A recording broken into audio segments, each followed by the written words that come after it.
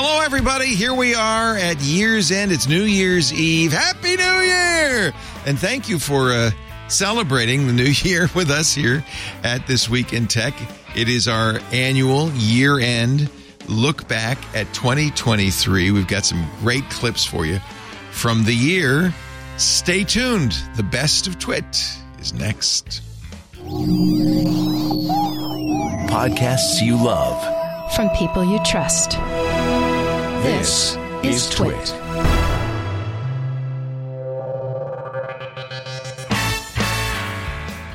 This is Twit, This Week in Tech, episode 960 for New Year's Eve 2023, the year's best. This episode of This Week in Tech is brought to you by Discourse, the online home for your community. Discourse makes it easy to have meaningful conversations and collaborate anytime, anywhere. Visit discourse.org/twit to get 1 month free on all self-serve plans.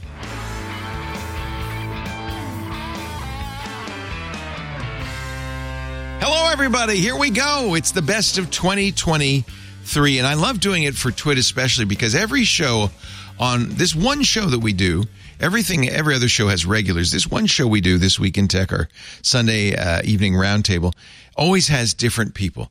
So there are a lot of different people on this, and it's really kind of fun to think about all the great folks we have on our shows. We'll start off. We talked a lot about AI in 2023, and there's some things AI does really, really well. Some things not so well. Christina Warren, Tim Stevens, and Harry McCracken and I talked about AI music from Google. There is a generative AI music already. It's not, I don't think it's quite there yet. This is a paper from Google Research. They call it Music LM. It's based on large language model like Lambda, generating music from a text prompt.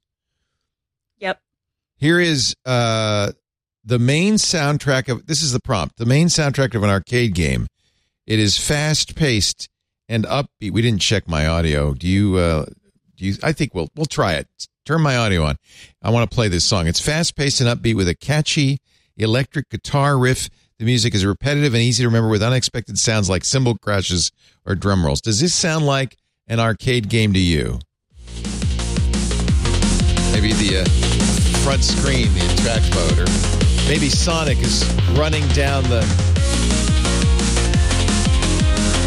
That's completely AI generated. Although apparently it's generated by an AI that does a fair amount of plagiarizing, which is why it's Google totally is not releasing to the public yet. Totally plagiarized. Here's a slow-tempo bass and drums-led reggae song. Yeah, man. Everybody get together. We're going down to the beach. No. Ant says no to that one. Seems like it has the potential to blow away the stock music industry pretty quickly. But yeah, it's a lot better than the crap stock music we've been using. And it won't be stock music. You'll be able to generate something unique to your own. 280,000 hours of real music is the training model to generate coherent songs for descriptions of significant complexity, as the creators put it. You want to feel like you're lost in space, Ant?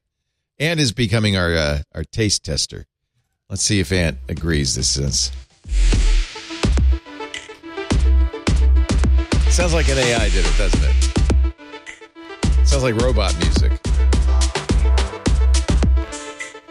Now here's the question: can we get taken down from YouTube for playing that? You may get sued by a bot. See, that's going to be the interesting thing. I think actually, who owns you're that? able to generate these unique things, right? Well, that's an interesting question, but also I think it becomes a very interesting question, which is, I think that this YouTube it relies on someone else being able to say, I have the copyright of this, and usually have like a file register someplace that their Content ID can go and find the same thing. But if it's a uniquely original file, then Content ID is not going to find it. So that's what a world we live in. That's cool. What a world. But do you think there might be some cool stuff that might happen if actual human musicians work with some of these tools to brainstorm and riff on ideas. And it seems like that could be kind of cool. Yeah, I'm sure it's happening right now. No, exactly. I mean, I think that the way that, and I know that a lot of creators are really freaked out by generative art and generative music and all this stuff. And I understand the fear. But for me, what excites me about this is that the best AI art that I've seen has been from actual artists. Like those are the people who've been using the best prompts or have been taken some of the prompts and have taken some of the results and have then made really great things. And I think with music, it's the exact same way, right? Like you might be able to get something that sounds slightly better than stock music, but it's still not going to be great, right? It's going to take a real artist to then take that and edit it and interpolate it and do what real artists have always done and turn it into something else. And so what I've been trying to tell people, because this isn't going away. This, whatever your feelings on this stuff is, it's not going away, and it's only going to become bigger. We can have conversations about ethics, and we should. We can have conversations about safety rails, and we should. But this is not going away. And so the conversation I've been having with people for the last year or so is like, embrace this as a tool to your arsenal to make new, unique, and better things rather than looking at this as some sort of existential threat, because you're not going to outpace this. This is not going to be something that you can get away from, but it might be something that if you are able to use, you could actually enhance, the stuff that you do naturally. And that goes for writers as well. Last week, Brianna Wu, who was on the show, her husband writes science fiction, among many other things, said that Frank was stuck with a story that I think he was writing for Analog, but he was stuck with a story, and he gave a very extensive prompt to ChatGPT, which wrote kind of a mediocre story, but came up with a lot of things that became a starting point for him and unstuck him. And that seems like that's a very good use of something like ChatGPT. I've heard so many descriptions. I love your name for it. What is it? GlibPT? Glibbot, I guess. Glibbot. I didn't remember I wrote that. Yeah, that's good. Like that. Yeah, that's good. I've also heard it say the ultimate mansplainer because it's confidently wrong, right? And it's so confident. It's a little so patronizing. Confident. It's like, oh no, let me explain to you how the world works. Although if you tell it that it's wrong, then it gets really humble and apologizes. And apologizes at great length and says it'll never do it again. Does it correct itself? If you correct it, does it stay corrected? Yes, and in fact, if it says something that's correct and you tell it that it's wrong, it will apologize for that too. All right, we got more coming up. In fact, more Google talk. In fact, we answer the question, what the heck is wrong with Google, with some of our panelists as we continue with our best of 2023. This episode brought to you by Gusto. Live with Gusto. Running a small business is just plain hard. Oh, you don't have to tell me that. Gusto lets you focus on the joy of running your business with its easy-to-use payroll software accessible online from anywhere. Gusto helps more than 300,000 businesses. 90% of their customers say switching to Gusto was easy. You get unlimited payroll for one monthly price. There are no hidden fees. You can have multiple schedules and rates. You can use direct deposit or even print your own checks. And it integrates with your favorite tools to make life easier. Tools like QuickBooks and Xero and Google and more. Plus, with Gusto, you can file and pay all federal, state, and local payroll taxes in all 50 states. No wonder 3 out of 4 customers say running payroll with Gusto is easy. It takes 10 minutes or less of their time. Wouldn't that be nice? Gusto cares about the small business owners they work with. And we know money can be tight right now, so you'll get 3 months free when you run your first payroll. Want to know more? Go to Gusto, Gusto, gusto.com/tech and start setting up your business today. Twit listeners, you'll get 3 months free once you run your first payroll at gusto.com/tech. We welcome Gusto, brand new sponsor. It's great to have them. And thank you for supporting This Week in Tech. It seems to be a kind of a drumbeat on all of our shows. What the heck is going wrong at Google? We've got Ben Parr, Daniel Rubino, and Odocto and JJ Stone to talk about it next. Let's talk about this article. I mentioned Noam Bardeen, who a year or two ago wrote a goodbye to Google. He was the founder of Waze, said, this place, nobody wants to work here. The newest one Praveen Seshadri, sorry, got the name wrong, Seshadri, who joined Google because he had co-founded a company, AppSheet, which Google acquired. He also stayed 3 years and 1 day and has left Google, publishing a goodbye on Medium. The maze is in the mouse. What ails Google and how can it turn things around? I'll summarize because it's a long article, but essentially he says it's become a bureaucratic nightmare. Google has 175,000 plus capable and well-compensated employees who get very little done quarter over quarter, year over year. Like mice, they're trapped in a maze of approvals, launch processes, legal reviews, performance reviews, exec reviews, documents, meetings, bug reports, triage, OKRs, H1 plans followed by H2 plans, all-hands summits, and inevitable reorgs. The mice are regularly fed their cheese, promotions, bonuses, fancy food, fancier perks, and despite many wanting to experience personal satisfaction and impact from their work, the system trains them to quell these inappropriate desires and learn what it actually means to be googly, which is just don't rock the boat. His position, I think is probably accurate, is that Google makes so much money from search, they don't want to take any risks anywhere else. And risk aversion, Ben, you're a startup guy. Is it a good thing for a startup to be risk adverse? That's how you die if you're risk averse. You can't do a startup if you're risk averse. You stay at Google. You don't die if you can buy. Yeah. But there's actually, that is a good point, though, because Amy Hood, during, again, the investor call, when talking about Bing and their foray into search. She's the CFO at Microsoft. Yeah. And she said their advantage is the fact that they actually have not a lot of market share right now. She says, well, we can take big risks and we're going to pivot and innovate very quickly because we can. And that's a really good point because, I mean, so Microsoft screws up a little bit in search. So right. But if Google screws up in search, yeah, it's a big deal. It really affects the bottom line of the company because Google, for all intents and purposes, is an advertising company at its core. So it's interesting because Seshadri he worked for years at Microsoft. And he says at the end of his article, Microsoft managed to turn things around, but it required exceptional leadership and good fortune.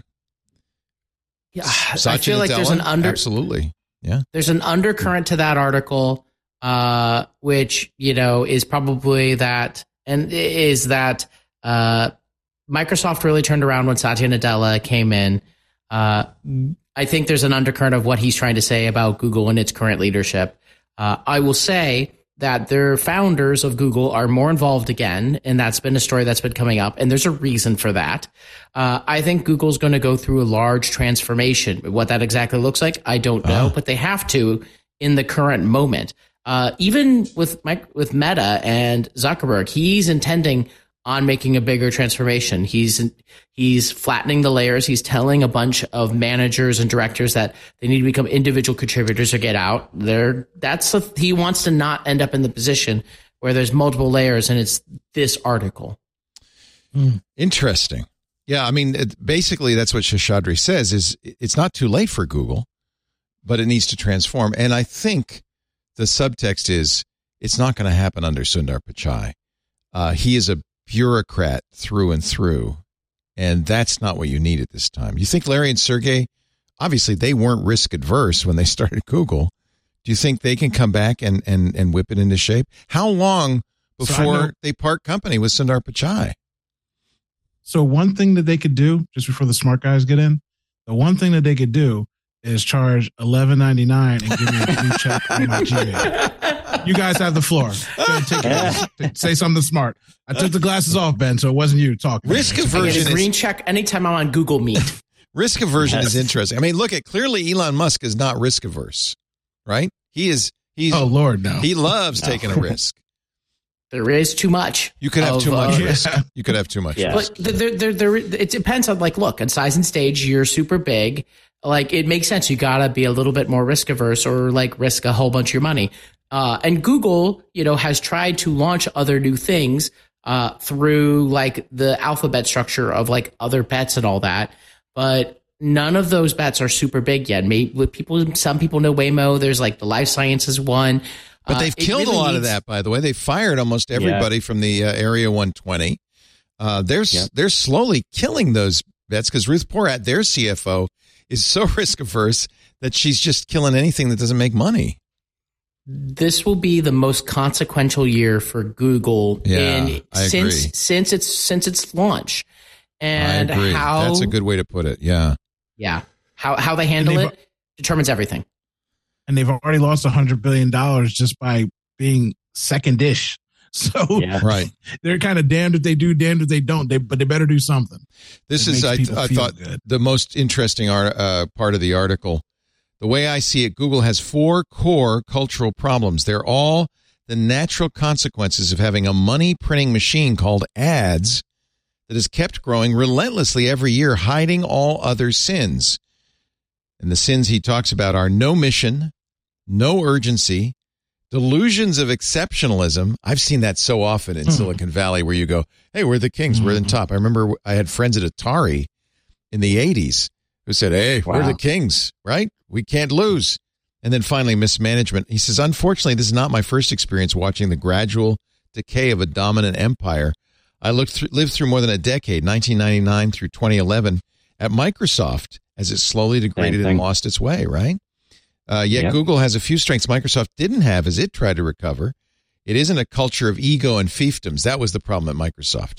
Manu Cornet's famous picture of everybody shooting at each other. Right. The environment values introspection at Google. The stated core values of the company are rock solid, and there's still immense respect for Google in the external world. There is hope for Google. But don't wait too long. I like what you said, Ben. I think that's right on. This is the year, isn't it? Yes. Yeah. It just is. We will see. Yeah. We'll be covering it. Yeah. I know, we should also not be too... I think Google could definitely recover from this. Like they're just like Microsoft, right? Microsoft definitely lived through this with, kind of bad leadership and just all sorts of internal problems. And they were able to turn it around. And I think, Google's not going to go anywhere. They may have a couple rough quarters and all that, but they got a lot of smart people still working there and they'll be able to, but they got to get the right management in place. That's true. There was that other article a few months ago talking about how one of the issues were people were always creating new projects there, but then there was no support for that project going forward. And so you would get promotions for doing projects, but not promotions for having a successful product. No incentive to maintain the successes. Right. So they just dwindle away. They would watch it and move on. Yeah. And so this idea of Facebook, it's like you brought that up, like he doesn't want managers to be managing managers, which, I think a lot of people are on board. There shouldn't be, like a shocking revelation to have in management, I feel like. But he was rewarded handsomely for that. Their stock went through the roof, even though their quarter was kind of okay, because he said, I'm just going to eliminate a lot of management. And, stockholders like to hear that because it's going to be, the year of optimization or something he said regarding their the way the companies could be run. But that's the smart thing. And Google probably needs to do something similar to that. Do you think it's Sheryl Sandberg's departure that changed things at Facebook for Mark, that he now can flatten the structure? She was for so long really running the operation. It was the market, I think. And I think maybe there's a factor to Sheryl, but really it's the market that forced it, right? Yeah. He wanted to put a lot of money into metaverse, but the metaverse side has barely been talked about since then. And he's like, I think Zuckerberg has heard what the market wants to hear. And is making those changes. And I think it's kind of like a founder reasserting more control and going into a little bit of wartime mode, which he needs after what's happened with like iOS changes, like really hitting the ad business and them trying to go and fix the core pieces. And then you can go and add other pieces on top. That's what's happening right now over there. And Google, they'll be fine. They have some of the smartest people on the planet. We shouldn't be talking about them as like they're like out of the fight. That's like not even close to what's happening. There's some crazy AI things that they can just pop out that will just blow people's minds. But there's like efficiency and speed and things that they will have to go and solve. And this year will tell, like, can they do that or not? And there could be a lot of changes as a result if they can't. I do want to celebrate, though, a 50th anniversary. 50 years ago, the Xerox Alto, this story from IEEE Spectrum, we're still living in the Alto's world. It said the Alto transformed computing. Listen to the lead. I'm sitting in front of a computer looking at its graphical user interface with overlapping windows on a high-resolution screen. I interact with the computer by pointing and clicking with a mouse, typing on a keyboard.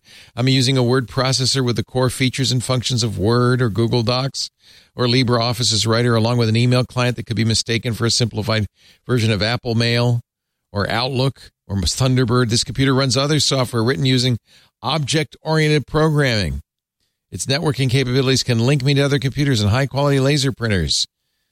You're thinking, so what? My computer has all that too. But the computer he's sitting in front of is a 50-year-old, meticulously restored Xerox Alto at the Computer History Museum. It actually is running. That's pretty awesome. I'm sorry, go ahead. I was going to say, I have to laugh at this because when I was born in 1980, and when I was born, my grandfather gave, like, one of the things he bought for me as an investment was like shares of Xerox. And had this world gone in a very different direction, it could have been worth something. I would have been eaten by now, is what I'm saying. Shouldn't have given you Apple. Yeah, we'd be eating you. Yeah. Unfortunately, it did not turn out that way, and that's worth a few $100. I was just going to say, I'm looking at that article, and you know what it makes me think of, Leo? It must have been about 40 years ago, like mid-'80s. I read in either Computer Currents or the San Francisco Examiner, there was an article by Dvorak, and he was describing the first Macintosh. And I remember there was some history about where it came from, Xerox and so on and so forth. But there was a quote from Dvorak where he said, "I don't see these taking off because it uses this thing they call a mouse, and I don't see anyone ever wanting to use a mouse." You make 100 accurate predictions. You make one bad prediction. They all remember that. Yeah, he didn't like the mouse so much. He was wrong, obviously. Like 40 years ago. Yeah. Oof. There's a famous book you should probably read. Maybe, do you still have those shares? Fumbling the Future, How Xerox Invented, Then Ignored the First Personal Computer. I don't need to rub salt in those wounds, Leo. The Alto, I think, was the thing that Steve Jobs saw in a tour of Xerox Park. He certainly saw, all of the concepts, the overlapping windows, the mice and stuff, and went back. He actually, it's according to folklore.org, which is Andy Hertzfeld's wonderful site about the early days of Apple. Steve misinterpreted something he saw. He thought he saw overlapping windows, and he went back to the Macintosh team, or I guess it was the Lisa team at the time, and said, "They can do it. We should be doing this." And it turned out that he misunderstood what he was seeing. In fact, they weren't doing it. But weirdly enough, the amazing, talented team, Andy Hertzfeld, Bill Atkinson, did create overlapping windows, even though Xerox didn't do it at the time. They did tiled windows. Mm-hmm.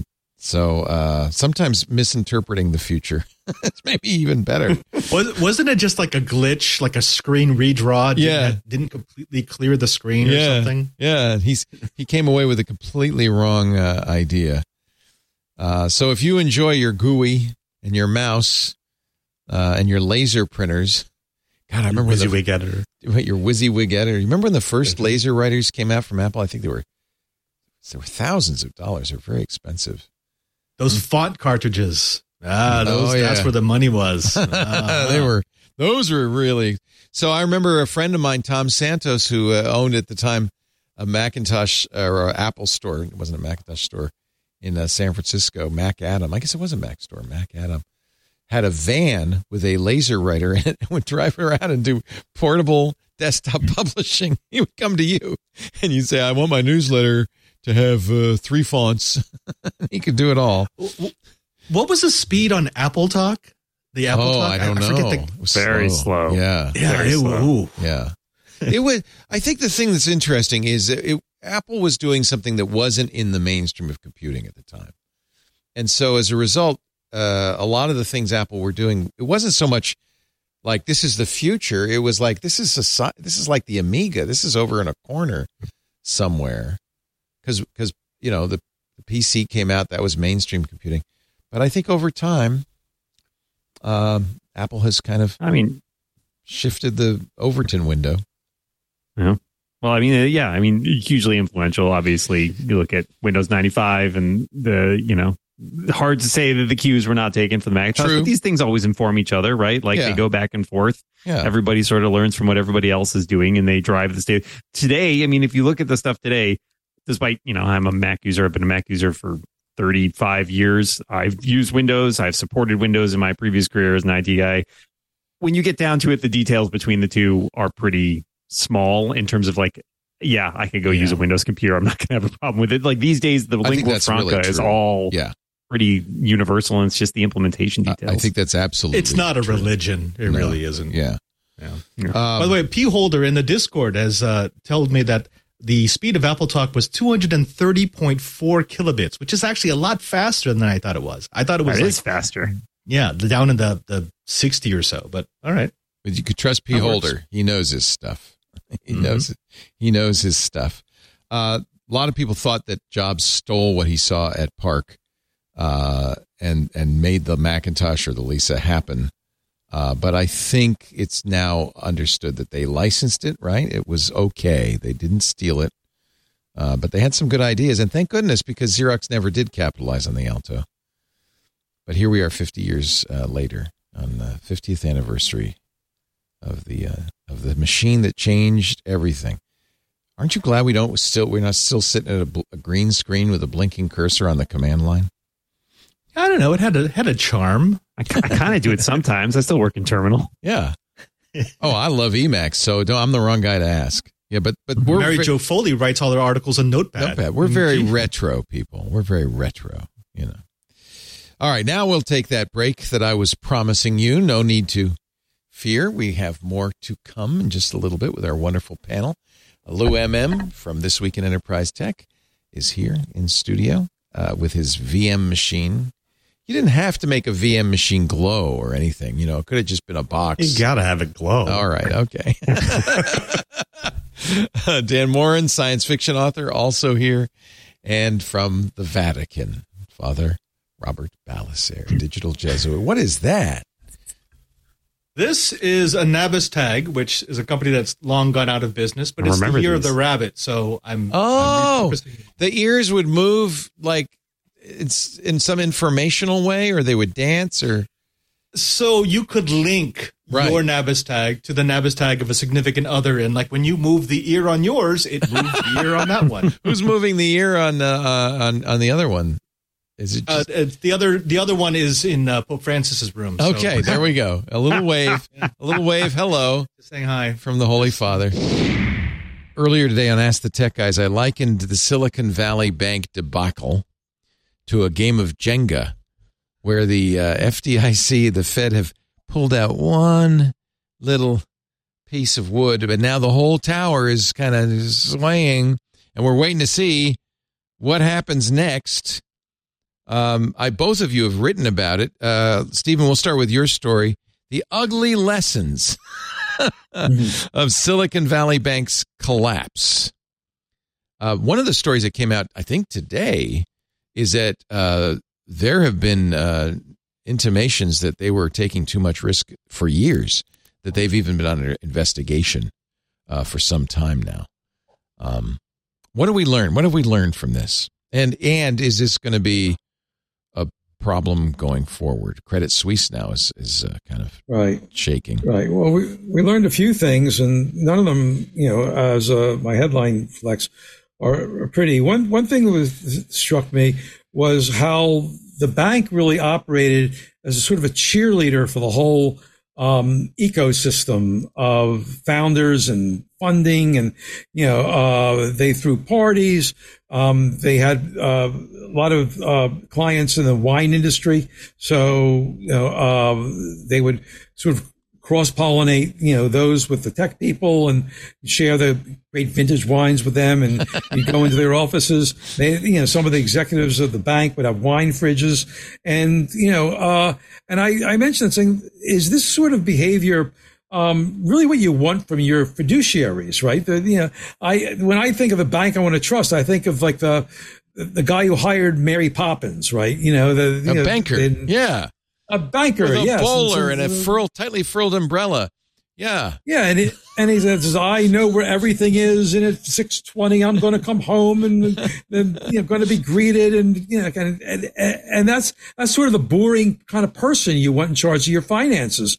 So these people who say they embrace risk all the time, as it turns out, they weren't cognizant of this kind of risk. It was avoidable. Any idiot knows what the limit is in what you're insured about. And then when it happens, they sort of do a 180 from their normal point of view of saying, government stay out of it, and saying, hey, the government should now forget about this limit and, go from $250,000 to reimbursement to infinity, because, otherwise our payrolls can be lost. Well, this is an industry that's laid off over 100,000 people, right? And, the fate of those people is sort of shrugged off. And now all of a sudden, needing a payroll and having people not paid for a day or two is, going to collapse the economy. So it's played sort of the, insularity and hypocrisy, I guess, of the Valley, and their rush to really create a bank run from this place where they loyally supported for a number of years, showed that this one for all for one community really fell apart when the bullets started flying. Yeah. But you would agree that the Fed and the FDIC did the right thing to backstop all those deposits, or no?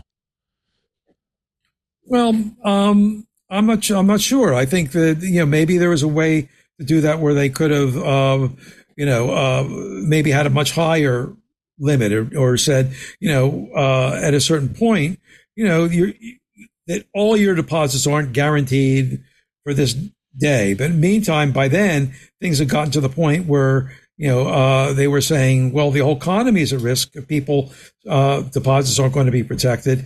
And the fact is, you talk about hallucinations in GPT-4, the whole monetary system is kind of a hallucination that, everyone sort of accepts the fact that if nothing happens, if people don't pull out their money right away, banks are okay. But, the fact is that, if things could turn on a dime, and we could be facing giant problems in the economy because we all of a sudden we abandon our shared agreement not to pull out money from the bank. Right. Alex, your article talks about, and you mentioned this earlier, the over-financialization of tech and yes, the SVB backlash. What do you mean? What's that all about?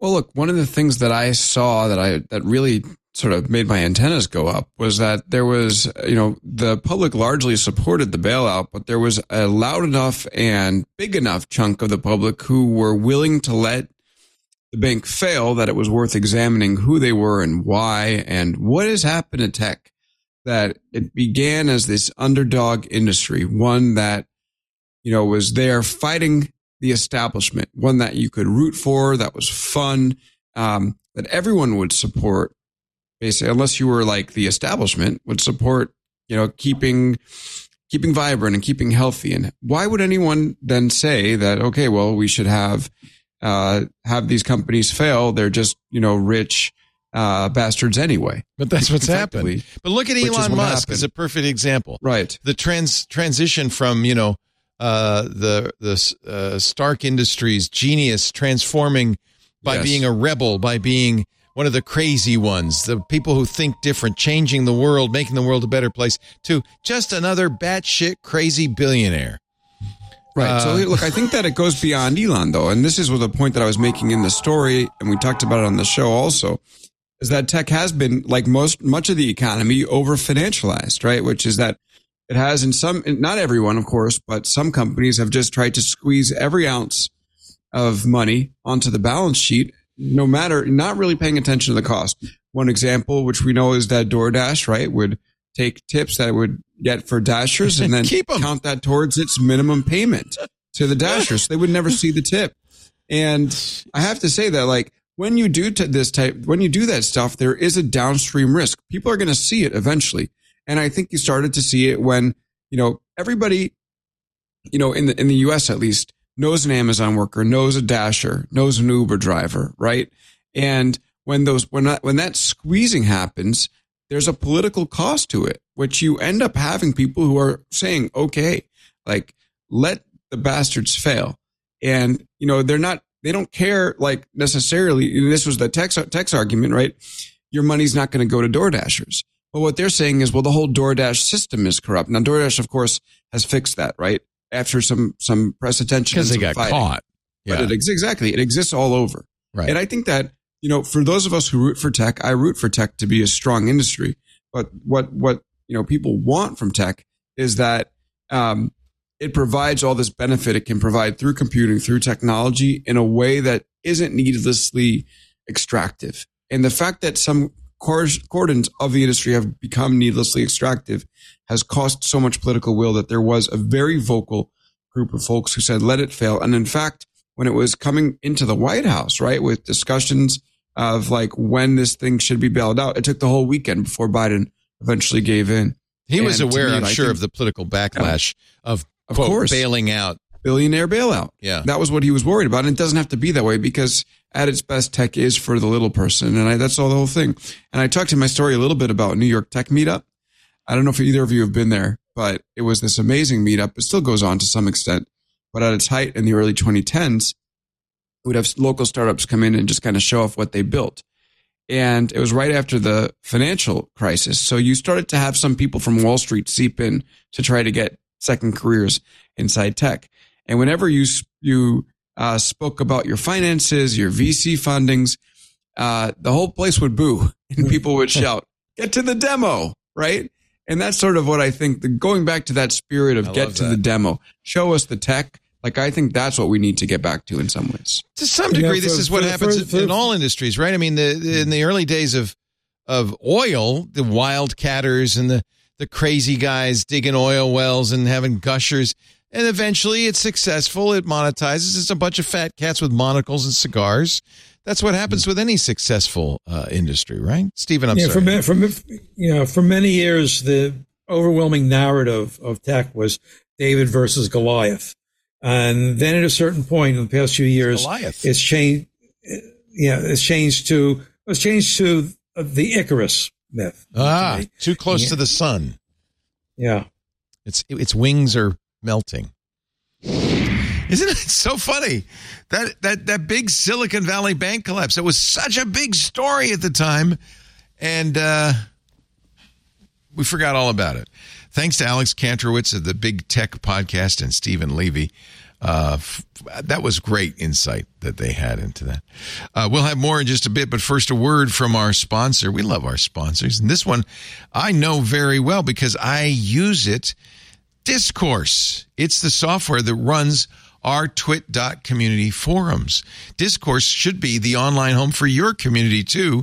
I looked at a lot of different choices and I'm so happy I chose Discourse. For over a decade, Discourse has made it their mission to make the internet a better place for online communities. It certainly is for us. And of course, one of the things that was most important to me, Discourse is open source, and it's really well supported. It's trusted by more than 20,000 online communities, including some of the biggest companies in the world, as well as Twit. By harnessing the power of discussion, real-time chat, and AI, Discourse makes it easy to have meaningful conversations and collaborate with your community anytime, anywhere. I don't know about you, but for us, community is job one. If you're ready to create a community, visit discourse.org/twit. You'll get 1 month free on all self-serve plans. And it's great whether you're just starting to get going or you want to take your community to the next level because they've got a plan for you. There's a basic plan, which is great for clubs, even for families. It's a private invite-only community. There's the standard plan if you want unlimited members and a public presence. There's a business plan for active customer support communities. And so many top brands use Discourse as their customer support community. It really works. One of the biggest advantages to creating your own community with Discourse, you own your own data. You'll always have access to all your conversation history. And of course, Discourse will never sell your data to advertisers. Discourse gives you everything you need all in one place. Make Discourse the online home for your community. We run our community at twit.community with just me and one other person. And it's great. It's easy to moderate, easy to run. I just love it. Visit discourse.org/twit. Get 1 month free on all self-serve plans. You got to do this. Discourse.org/twit. And we thank them so much for their support of This Week in Tech. I love Cory Doctorow. We love having him on. He is so smart. We had him talk a little bit about copyright. And he actually, he's an author. So he had a very unique point of view. We also talked to the great Georgia Dow, Ian Thompson, and Renee Ritchie. There's some good information in here. Another great clip from 2023. Publishers are working hard, now to put libraries out of existence. We talked last week. Ancient Archive. Yeah, we talked last week about Internet Archive, which lost its case this week in a lower court ruling for what it calls cloud library distribution. It's controlled digital lending, CDL. Yeah. There you go. Yep. CDL. Yeah. So just a bit, let me make sure I understand what was happening. So the Internet Archive, which is the Wayback Machine, it's archive.org. It's really the library of the Internet and a really valuable resource for everybody. In fact, they actually bought and housed themselves in a old library building in San Francisco near Golden Gate Park. It's just beautiful. So a church, actually. It's a church, but it's got columns. It looks like, I don't know, I imagine the Library of Alexandria must have looked like. Beautiful I guess it's a church. Yeah, that makes sense. Yeah. But they were taking books, often donated by libraries, old used books that the library was going to replace, and digitizing them, making ebooks out of the paper books, and then lending them out and lending them out just as a library does, where it's like they have one copy and two people can't check out the same copy. So, and that's how libraries do it as well. But the publishers have sued. Now, are they suing over that, or was it the fact that they relaxed restrictions in COVID? No, that's what they're suing over. It's not about the relaxed restrictions. I have to be really careful here because I work with Electronic Frontier Foundation and we are counsel for the archive. I want to be really clear that anything I say about this case is me speaking personally and not speaking on behalf of EFF. I'm a contractor to them, not an employee, but I'm still part of the organization. So, I mean, it's a very nuanced question about copyright law, but for me, there's this very bottom line idea, which is that libraries are really old. Libraries are not just older than copyright or publishing, they're older than books and paper, right? Libraries have been around since we had scrolls of papyrus. And they're older than commerce as we understand it. And the idea that we have made a technological change not more profound than the technological changes we made when we went from papyrus to paper or scrolls to codexes or, from books copied by scribes to books that were printed, that the idea that somehow digital is so profoundly different that we just say, okay, well, you can lend out books that are copied by monks. But you can't lend out books that are represented on hard drives because we are just in a new world. To me, that is, it's not just ghastly in terms of how it makes me feel about a future for my family as a writer and an artist, but also as someone who believes in public goods and access to human knowledge. I fear for it as someone who cares about books because, one of the things about books is that they do have this kind of penumbra of antiquity and virtue where if you're making a dumb student film and you want to show society's collapse, you just put a pile of books together and you set fire to them and people are like, oh yeah, it's like eating dogs or something. That's wrong. We know everything has gone wrong. And if you just convince people that books are just like another widget, that they're like a Happy Meal toy, people might in fact take you at your word and stop buying books just so they can be surrounded by them and stop giving people books as a way of showing them how special they are to them and stop thinking about books in this kind of, wonderful way that is such a source of revenue to writers and publishers. You know, if I have a healthy retirement, it'll be as much because of that as because of anything I ever wrote. And I really worry that you have this idea that we should just treat publishing like another business, like we could treat, you know, your puppy as just another source of protein. And, you know, if we do that, I think the worst thing that could possibly happen is that we'd succeed. Leah Holland of Fight for the Future said, in a chilling ruling, a lower court judge in New York has completely disregarded the traditional rights of libraries to own and preserve books in favor of maximizing the profits of big media conglomerates. And Tech Dirt, I think probably was Mike Masnick, wrote that this is really just a straw man. The publishers have wanted to get rid of libraries all along, and this case is just one step forward in their goal. Of course, the Internet start a library today. Yeah, you couldn't start a library today. No way. Yeah, right. Like, you know, if libraries didn't exist and you tried to found one, they'd be like, "We can't do that. Shut up, commie. You can't do that. Giving away books." What commie came up with this idea? Thomas Jefferson, Benjamin Franklin. What the hell was wrong with him? They will appeal. Internet Archive. Brewster Kahle will appeal, of course, and I imagine this is going to the Supreme Court. Unfortunately, I don't have high hopes of the Supreme Court understanding the risks here. But maybe they would. Yeah. I mean, the dirty secret about Ruth Bader Ginsburg is as good as she was on other issues. She wasn't good on copyright. Yep. You know, copyright's a weird issue that people split in a million ways on. And, you know, I think that like, as much as there are elements of copyright that I depend on for my living, there's parts of it that are structured so badly that they actually get in the way, right? Like the fact that we have a copyright law that says that Amazon can put DRM in my books and then I can't authorize you to remove it is a problem with copyright. Right. And, you know, it's like, you know, when people say, don't you like copyright? You have to be really specific. Like, what part of copyright are you asking me about? Well, the parts that get me paid are great. You've always been, and it's really great because you're an author. You make your living off of writing. You've always been very clear that you don't need that to make a good living off of writing, and that you're happy to offer your books through Creative Commons and even free downloads on your website. I've done that too.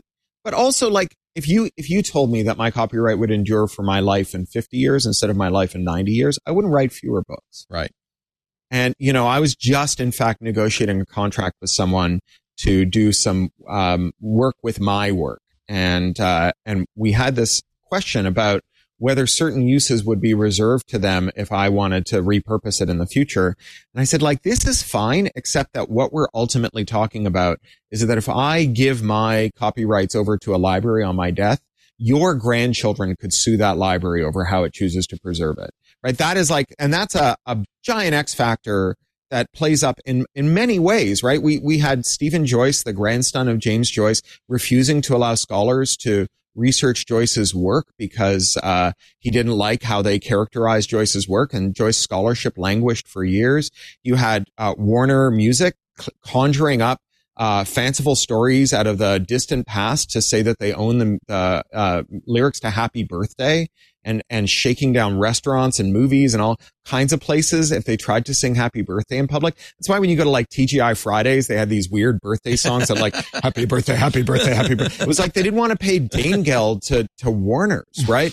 So, you know, like there are lots of elements of this. You know, a little goes a long way, and we need to attend to the actual like distributional outcomes, right? When you tweak copyright in this way, who does it make richer and who does it make poorer? And I think a copyright that benefits artists is something I can get behind, but one that moves most of that benefit to, say, intermediaries like libraries or like publishers or distributors or digital platforms, I don't think that's serving any kind of artistic purpose. I think that's just rent seeking. We've spoken a lot about Corey's fantastic blog post on insurtification, which is what I call it.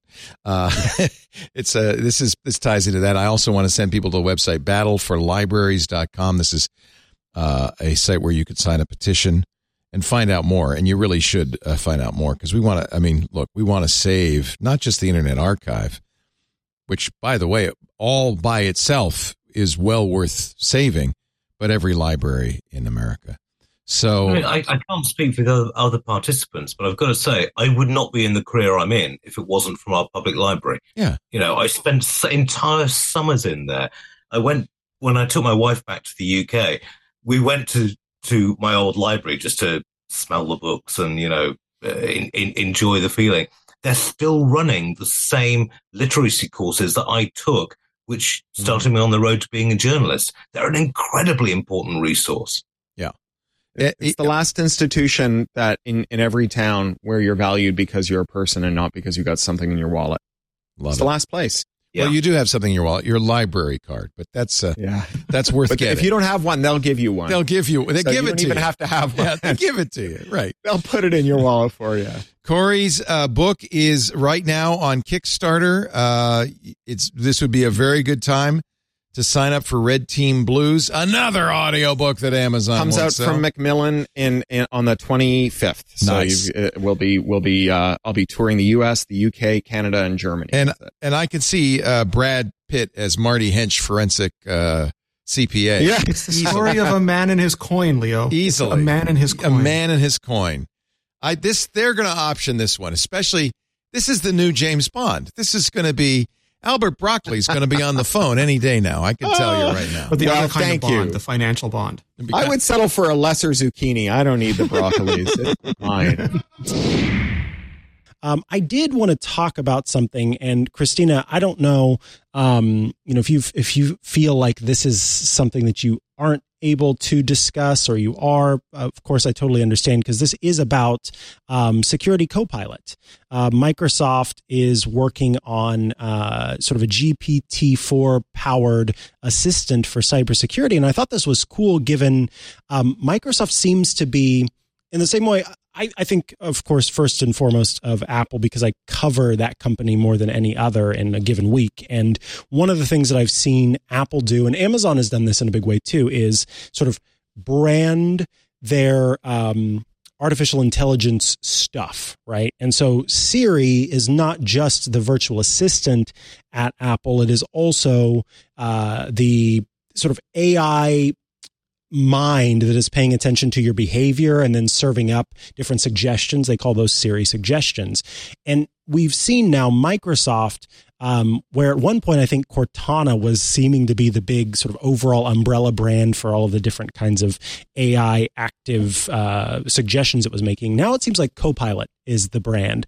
And so we've seen Copilot in GitHub. We've seen Copilot making its way into Office. And now there's a security Copilot. And this is specifically for security professionals.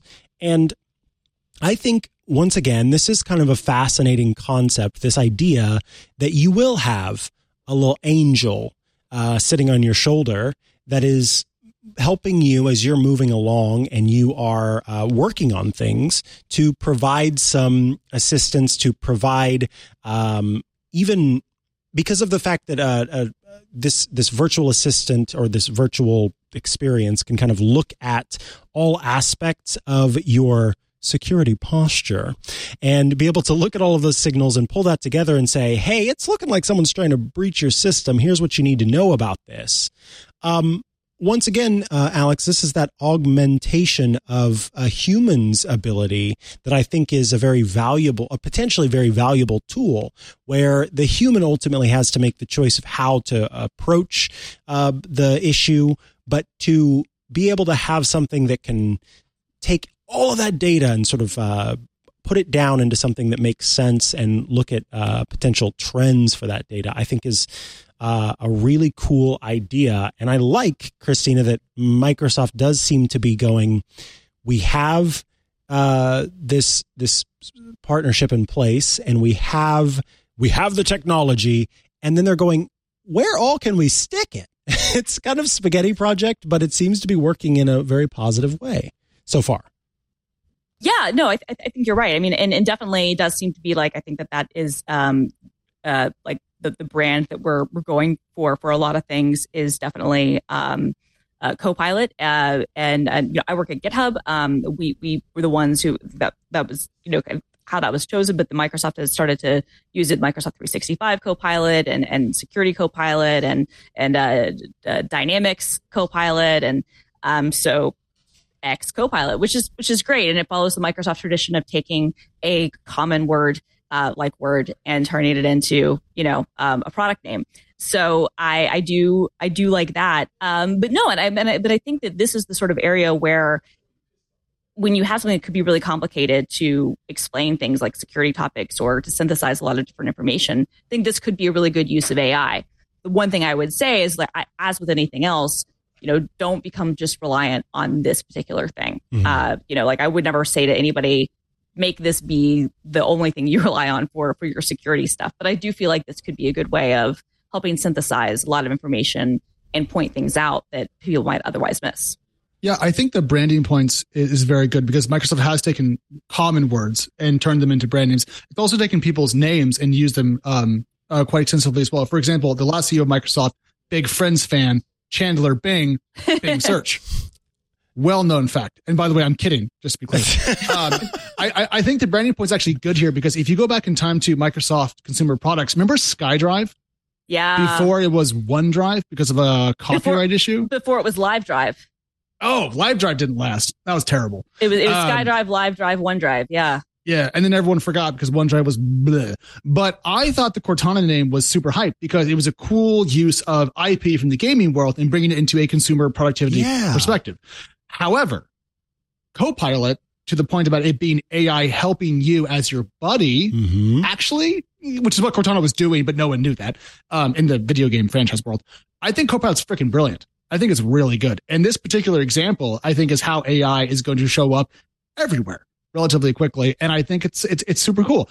I obviously am not a cybersecurity professional. I don't have any perspective on using this, but in terms of where I think we're going to see this stuff show up, here, it's a great example of it and may make us all more secure because God knows we could use it. I am going to ask.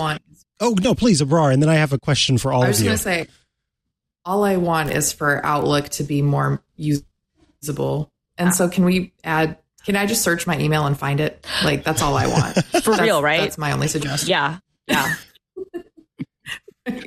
Outlook bad for you too? Yeah. So the question that I have for everyone, and prepare yourselves, everybody, but I'll start with Abrar. What Copilot do you wish you had right now? So in a world where you get to have someone make you a tech Copilot, where, and it can be for anything, where do you wish you had this AI Copilot helping you out day to day? Oh, wow. Oh, that's a really good question. Day to day.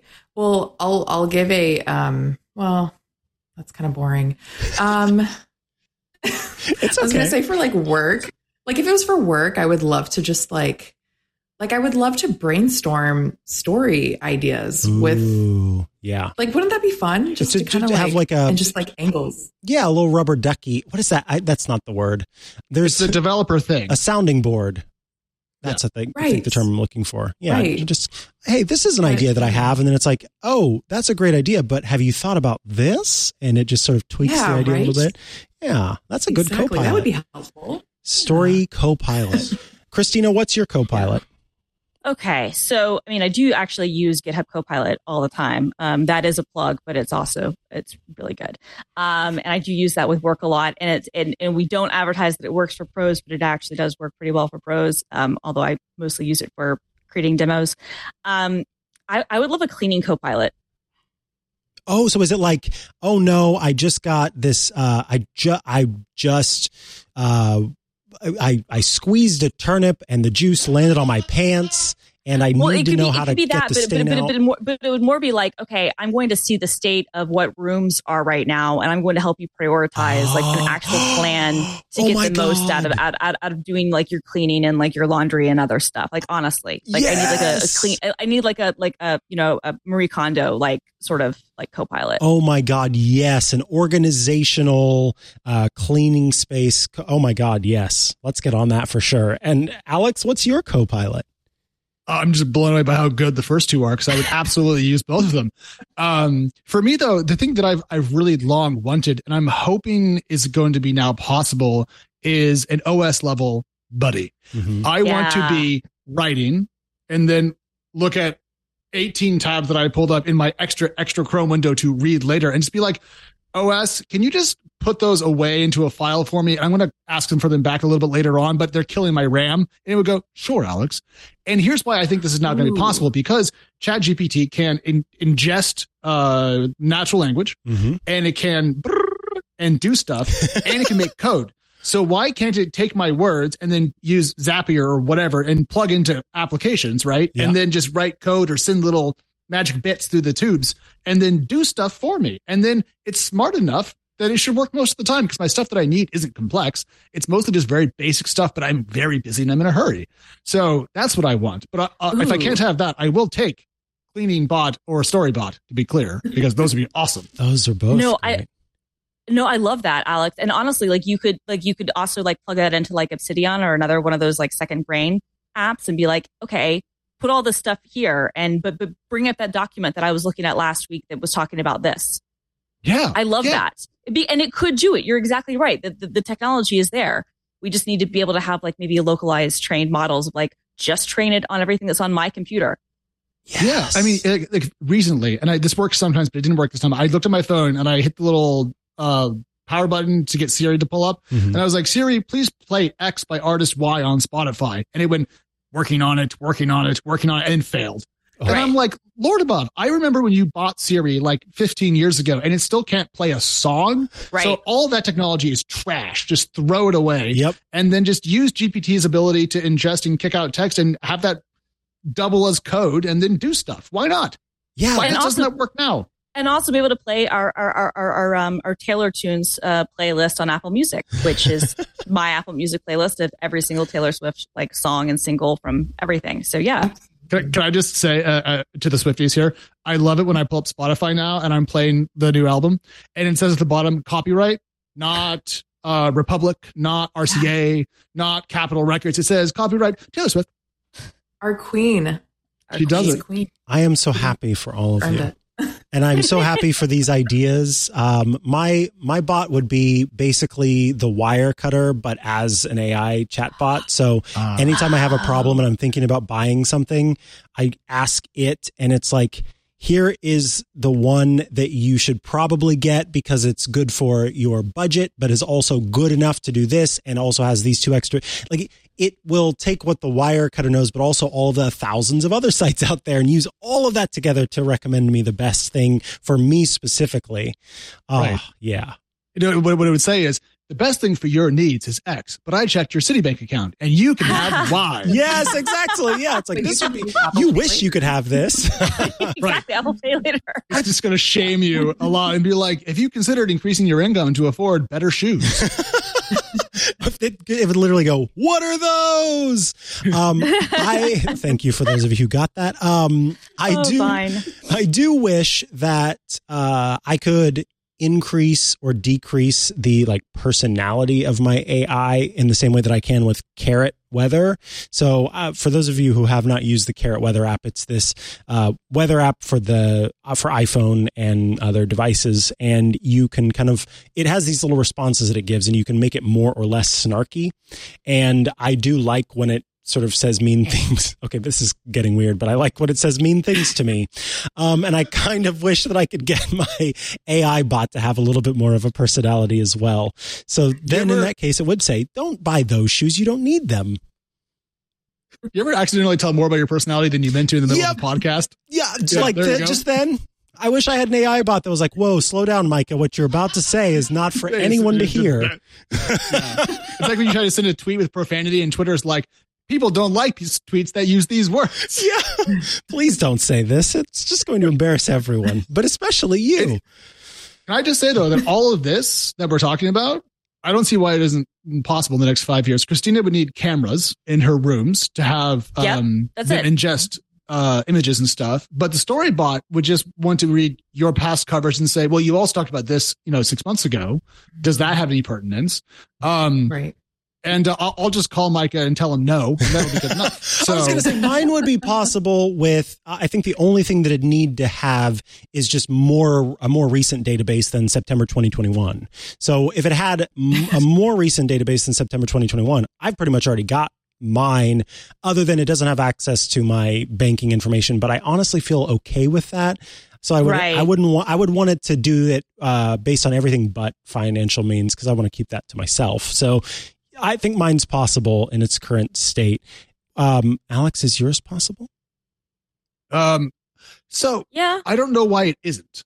Because if it was, people would build it, I think. Right? No, I mean, I think that it is. I think you probably have to do it at the OS level, right? Mm-hmm. But I definitely think there's, I mean, presumably somebody could build like an application that had full access to everything to do it. But I think you could, but I think it would be one of those things, like, because basically we're just talking about, like, on the Mac, for instance, we would just be kind of talking about like automator voice, right? Like, like something that they could, use natural language to pull up, the sorts of search things or to, run macros, that you're trying to accomplish. It definitely seems like it should be possible. Yeah, but just add little hooks in every app, yeah, right, for the thing to talk and pull and put things back into. That's what I'm saying, which AppleScript basically already has. At least on a Mac. That's what I'm saying. So basically it would just be kind of a way of like, making like AppleScript, on the fly, on the fly with your voice. And that's what I mean when I'm talking about those large language models. Is it's not just ingest, it's, well, I don't want to talk about what that outgest. We'll go with that. It's egress. Yeah, thank you. Egress. It is taking the translation of what you're saying in, and then it's also able to then go from that and also tell the other thing. It talks in their languages too. That's what I think makes this so incredible, and why what you're talking about seems entirely possible, because as long as it has the context of this is how I have to talk to the machine, luckily with Mac OS, we do have a lot of those hooks already built in. It's just no one is able to write every single kind of program they need to do to use the system. But if the AI could do that on the fly, then that would work. Yeah. Friend of the show, Harry McCracken, the Technologizer, wrote on technologizer.com about the end of computer magazines in America, because Maximum PC and Mac Life are both shipping their last print edition, moving to download, moving to digital. And he says, I'm not writing this article because the dead tree versions of Maximum PC and Mac Life are no more. I'm writing it because they were the last two extant U.S. computer magazines that had managed to cling to life until now. He says, with their abandonment of print, the computer magazine era has officially ended, and that just kind of makes me kind of sad. Computer Shopper. I didn't realize they were still around. Yeah, I mean, I'm not reading them, but they were still right. I thought, whoa, I was interested in the story. I was like, wow, they were actually still printing. I had no idea. That was the only people that care is our age group. No, totally. Oh, no question. This is purely a nostalgia story that I put in there because it reminds me of being a kid and looking at that fat, like honking, issue of Computer Shopper that was just like hundreds of pages of storefronts with different, like spec, machines. And it was the whole thing. I worked at the ancient history years ago, 2 decades ago. I worked at Copperfield's Books in Sebastopol and Petaluma. I would drive between those two stores. Around the corner. At the time, I was in charge of magazines, and with all magazines at the time, that was the early 2000s, and magazines were still kicking. So you'd always over order because they would make up. And at the end of the week, you have extras and you have to prove to the publisher that you did not sell those. And I would sit in the back and strip those, especially those computer magazines. I would sit in the back of Copperfield's and read the stripped magazine cover to cover, and I felt like, wait, I'm reading a computer. Why don't I just use the internet? Anyway, it's a non sequitur, but I started my computer magazine reading at Copperfield's, very close to you. It was all your fault, Dad. Why didn't I just read it on the internet? Well, if you worked in a bookstore or close, I mean, bookstores, I'm sure people are listening who've worked in bookstores, and it's a travesty, but stripping books was pretty common. You'd have way too many mass markets of some sci-fi book you totally wanted to read, so gotta strip that cover. This reminds me of a story too. This magazine, the death of the computer magazine, reminds me of a story that I've maybe even told on Twitter before, of like when I was in the 90s. I was in college, right, when the internet was hitting, and I was studying journalism, and I had these arguments with journalism instructors. I was like, this internet thing, like, this is the future. Like and they were like, no, they tried this experiment down in Florida, with like HyperCard. And the thing is, look, people just don't want to read on screens.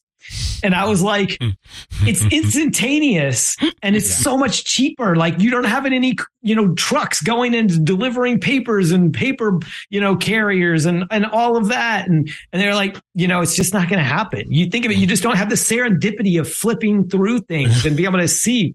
And they said, you should just you should get a job in magazines. I'm like, no, I want to work on the internet. Like, this is where the future this is. And they're like, just get it, take the magazine class and get a job in magazines, because you have a future there. So now, to be fair, they're right. Like, if I would have studied magazines, I could have had a job all the way up until 2023 or something, maybe, actually probably not, maybe up until 2010 or something. Yeah, I'd say, shave a few years off that for sure. I'm glad I didn't. I'm glad I sort of walked out and was like, yeah, they don't know what they're talking about. My, teenage mind. I don't know what the heck they're talking about. They can't teach me anything. When in fact, 90% of what they were saying was really excellent. They just had this 10% wrong. It just happened to be like a really important 10% at that moment. Yeah.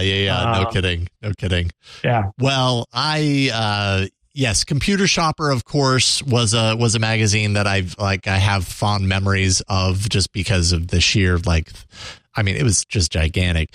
But my history with computer magazines goes back into the 80s when I had a Commodore 64, and it was, all the magazines that you could get then, like Compute, where you get it and it would have it would have some sort of machine language code that you could enter in manually into your computer, and you'd end up with a game on the other side, or you wouldn't. And then you'd have to go through line by line and troubleshoot it and everything. And so, yeah, I've got a fondness in my heart for the computer magazine. So when I saw this article, I was like, oh, okay. I need to take a couple of minutes to mourn the loss of the computer magazine. One warm tear roll down your cheek. Yeah, I'll say that one did, but one didn't. But it should have. If I was more of a computer nerd, a tear would have rolled down my cheek. So anyways, thanks to Harry McCracken for writing a really great article, as he does all the time. So this is a UK thing, Nate. We have in the States, we have an alert system. There's presidential alerts. There's severe weather alerts. There's alerts for missing kids. They call them Amber Alerts. But you don't have something like that in the UK? We don't have presidential alerts because we don't have a president. Obviously. We don't have extreme Do you have King Charles alerts? The weather's always Hello, terrible. Hello, mates. This is the king. No, I not exactly received pronunciation. I have met him, and he doesn't sound. You have met him, really? Yeah. How does he smell? Fantastic. I ask you this. One of the best smelling monarchs in the world. Yes, exactly. I ask you this because I read Spare, which is Prince Harry's book about, not being the heir, but being the spare. And it's interesting. I just want to, what's it like to be a prince? But one of the things he says early on is, my father always wears Eau de Sauvage cologne. Surprised he doesn't have a custom scent. You would think there'd be a King Charles scent, but no.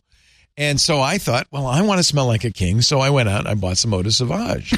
I want to smell like a king. It's such a funny thing to think to yourself before you go buy perfume. Well, the funny thing is I told my mom this, and she said, oh, that's funny because I found out what Queen Elizabeth used to wear, and I bought that perfume. So maybe it's a family. Well, let me tell you. The thing that struck me was in person. It wasn't the Queen's, our late Queen's perfume. It was, she had the best skin I have seen of any human being ever. You're noticing that, huh? So what did you get knighted? What happened there, Nate? How did that happen? It was for the Jubilee a little while ago, and it was at the Palace, and That's cool. Invited. What do you mean we were? It was really cool. What are you, a peer of the realm? How did you? The royal we. So darling, yeah, the royal we. No, although I did actually go to it with Mike Butcher at TechCrunch. He was there as well. And it was, I think it was for the Diamond Jubilee. Yeah, that's very cool. I'm so jealous. Yeah, they had a room. No one was allowed their phone, but they had a room that they called the Tweet Suite. I see. You were social. That's what I call my apartment. Tweet Suite. Well, we didn't. No one. I didn't see anyone in it. That's the thing. It was more like, if you were there and you wanted to use your phone, it's right next to the smoking room. Yeah, if you're going to smoke, go there. Both things that are going to destroy you inside and out. Yes. Go to the Tweet Suite. It was funny. They did say that to the Queen, everything smells like fresh paint because everything's been freshly painted before she arrives. Can believe that. That's a little insight. I just thought I'd share that. So you didn't have presidential alerts. And nor did you have kingly alerts or queenly alerts. Did you have any kind of alert, national alert system? No. Well, we have BBC News, which has a procedure for announcing the death of a monarch. Which failed, by the way. They tweeted it. The family tweeted it before the Beeb got to put the black thing up and play God Save the Queen and everything. There's a protocol for that broadcast, but in terms of us out here in the general world, no, we don't really have a system. The closest that we've ever had to anything that you guys are familiar with was actually during COVID, where everyone got an SMS that basically said, hello, good morning. There's a deadly virus, and we have no cure. Please stay indoors. Thank you very much. Goodbye. It wasn't quite as formal as that.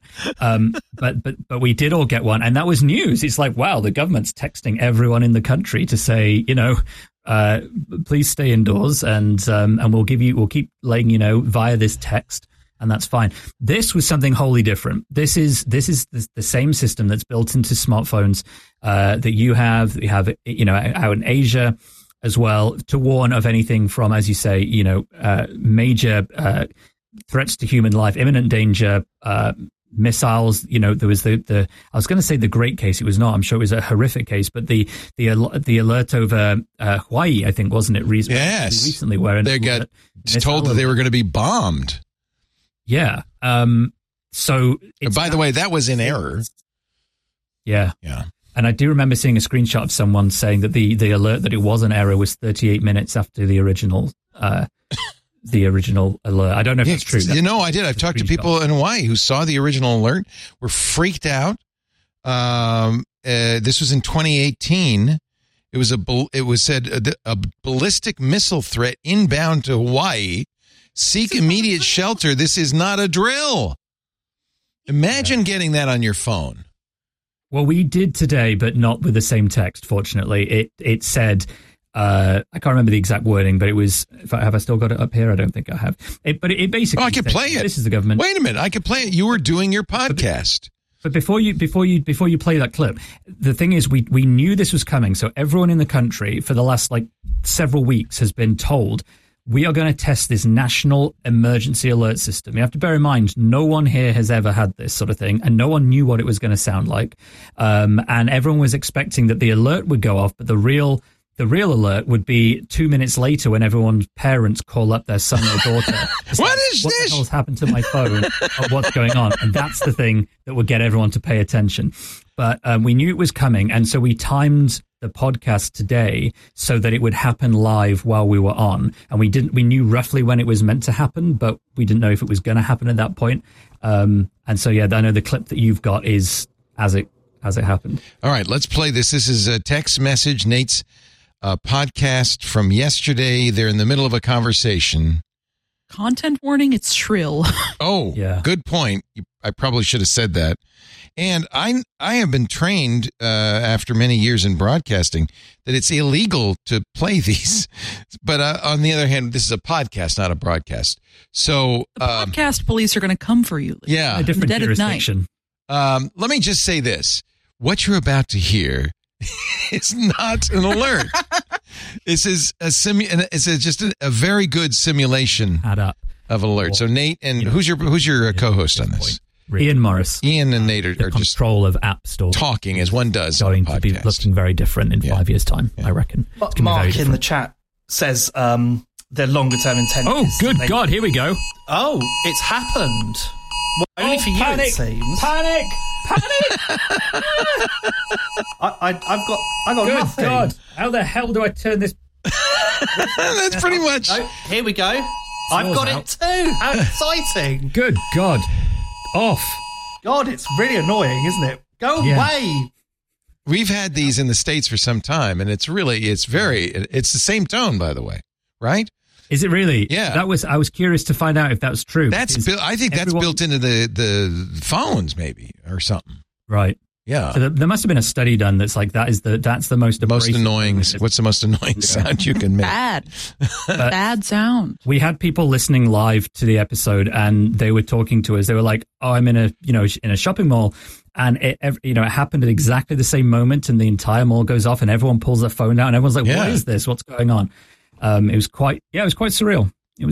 I was in a restaurant. We have this in the States for all sorts of things. Here comes the Queen or whatever, and that classic United States experience. Here comes the Queen. Stand back, everybody! Bow your heads. Don't look at her. No eye contact. We have one I don't know if it's only California. I think it's nationwide. There's severe weather alerts, but there's also earthquake alerts. And I was in a restaurant. We were in a pizzeria about a year ago, and it went off. Everybody in the restaurant, and we had never seen this before. They said, "What? There's going to be an earthquake." And sure enough, I guess what happens is when earthquakes take a while to move through the land, and so the earthquake had happened somewhere, and that triggered the alert, which then, because 10 seconds later, it's shaken. And it was a very Did surreal you finish your experience. pizza? Yes, after that, we all became best friends and shared each other's pizzas. It really is a community that's great. bonding. You got a free pizza out of this earthquake. Yes, it's a bonding experience when you have these. A lot of people, I'm surprised that they don't have this in Britain. But we do now. Yeah. And apparently not everyone got it. It wasn't perfect. Much like the Starship launch. It was a successful test.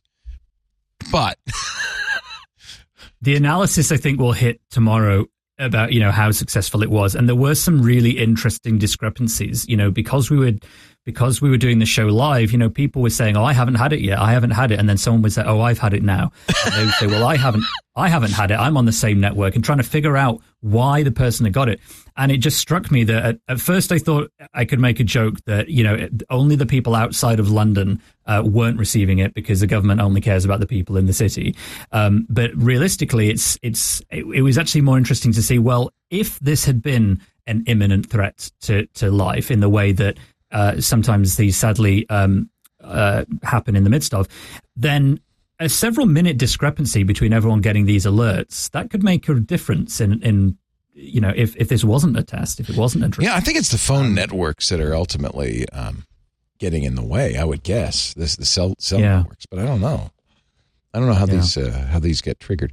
We were informed that there was a presidential alert some years ago. And the only reason I could think that you would want to alert every cell phone in the entire United States, which is hundreds of millions, right, is if there were, I don't know, a ballistic missile attack inbound. It seems like this is a bad idea, because what are you going to do? Get under the desk? I don't know. Anyway. The instructions on screen were pretty clear. That it was only a test, but there's a limited amount of text there. So, yeah. Who knows? Hopefully we can turn these off. I don't know about you, but in this, I'm looking at my iPhone. There is a place to turn these off. I definitely have mine turned off. Yeah, because they're just probably annoying. not great, but and I do now, and that's what's funny. When I tapped and when it went off, you press the settings button. It straight away it takes you to the page where you can just disable it. So I assume now everyone was like, "Well, good golly, we don't want that happening again. Turn this off now," and then it's all gone. So what they've really done is shot themselves in the foot. And everyone's turned it off now. Yeah, you cannot turn off a presidential alert, and God help us if you ever get one of those, because that wouldn't be good. Well, I'll be in the US in about 6 days ago. Oh, come visit us. What are you doing? I'm the other side of the country this time. I was over a few weeks ago because we were filming. So we're filming the rest of the series. Are you going to visit President Biden's tweet suite? Is that where you're headed? No, although I am closer to him than I am to you. We're going to be in New York City for this shoot. Michael and everybody want to say hi, I'm sure. Michael Bloomberg. The boss. That was so funny. The UK emergency alert test. We had Nate Langson on from the UK, Mike Elgin, and Paris Martineau. Wow. A pretty amazing story. We'll have more in just a little bit, including a great hacking tool that I got my hands on. We'll do a little hacking when we continue with the 2023 edition of This Week in Tech's Best Ofs. Our show brought to you by HID Global. Wouldn't it be nice to leave the stress of tedious PKI management behind in 2023 and stress less with complete certificate lifecycle automation from HID Global's PKI as a service model? You know, Google is moving towards now 90-day SSL certificates. That's going to be a tough thing to do every 90 days. And you know, there's nothing more embarrassing than an expired certificate. You got to have automation. Well, good news. HID's model of automation does not require any additional hardware or software investment or installs in order to automate the life cycles of your organization's certificates. For Google and Mac systems, HID's connector model of PKI uses open source certificate utilities. You know, that means your organization can use multiple operating systems, which is great for BYOD. You'll also ease your procurement pains. With HID Global, you can get up and running in 2 weeks. That's so much faster than the competition. And their assistance with deployment always includes incomparable white glove service, expertise, and knowledge. Plus, of course, you're going to receive ownership of your private keys. HID takes care of your PKI so you can spend your holidays and weekends taking care of yourself, your family, and the things that matter to you outside of work. Visit HID.link/twitdemo today. Thank you, HID. We really appreciate the support on This Week in Tech.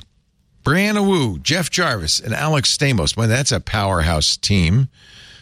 Take a look at some tools people are using for both pen testing and hacking. I have given myself a gold check. I don't know if you've noticed, but in my shot now, I have a gold check. So I am. Right. Who the hell are we? You have no idea. I have a gold check. I'm just a guy who walked into a studio. You got the golden pineapple. So that's good. That's close. Yeah. Is that a Wi-Fi pineapple? That is a Wi-Fi pineapple. I have my voted sticker in the Stanford Internet Observatory. But now, let me ask you about that. Well, we'll take a break, but I want to ask you about Wi-Fi pineapple because I have very mixed feelings about this thing. But yeah, you should. Yeah. Okay. All right. There you go. And there was another device that looked like a gaming joystick. Flipper Zero? Flipper Zero. Yeah. We're talking about a bunch of stuff I show to my students. All right. Well, we'll talk about that and a lot more when we come back. We've got a great panel. Wow, great panel. And you know, Alex, I'm sorry that you had to be here during what was clearly a superior team beating an inferior team.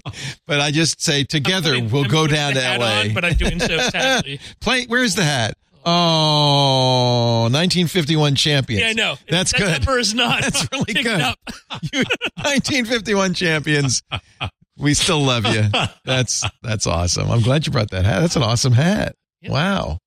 I didn't realize the Kings have been around since 1951. Yeah, it's Kansas City. So they moved back in the 80s. Were they Kings or what were they? They're the Kansas City Royals, and then they renamed to the Kings, and then they were because of the baseball, Kansas City Royals, which confused. Yeah, I wonder if it was the same ownership or something. Yeah, I think they were the I don't know if they're called the Royals, but I think there was a relationship with the baseball team. Okay, nice. So tell me what the Wi-Fi pineapple is, Alex. Wi-Fi pineapple is a hardware device you can buy that runs its own operating system. So it's a little box with a bunch of antennas popping out of it.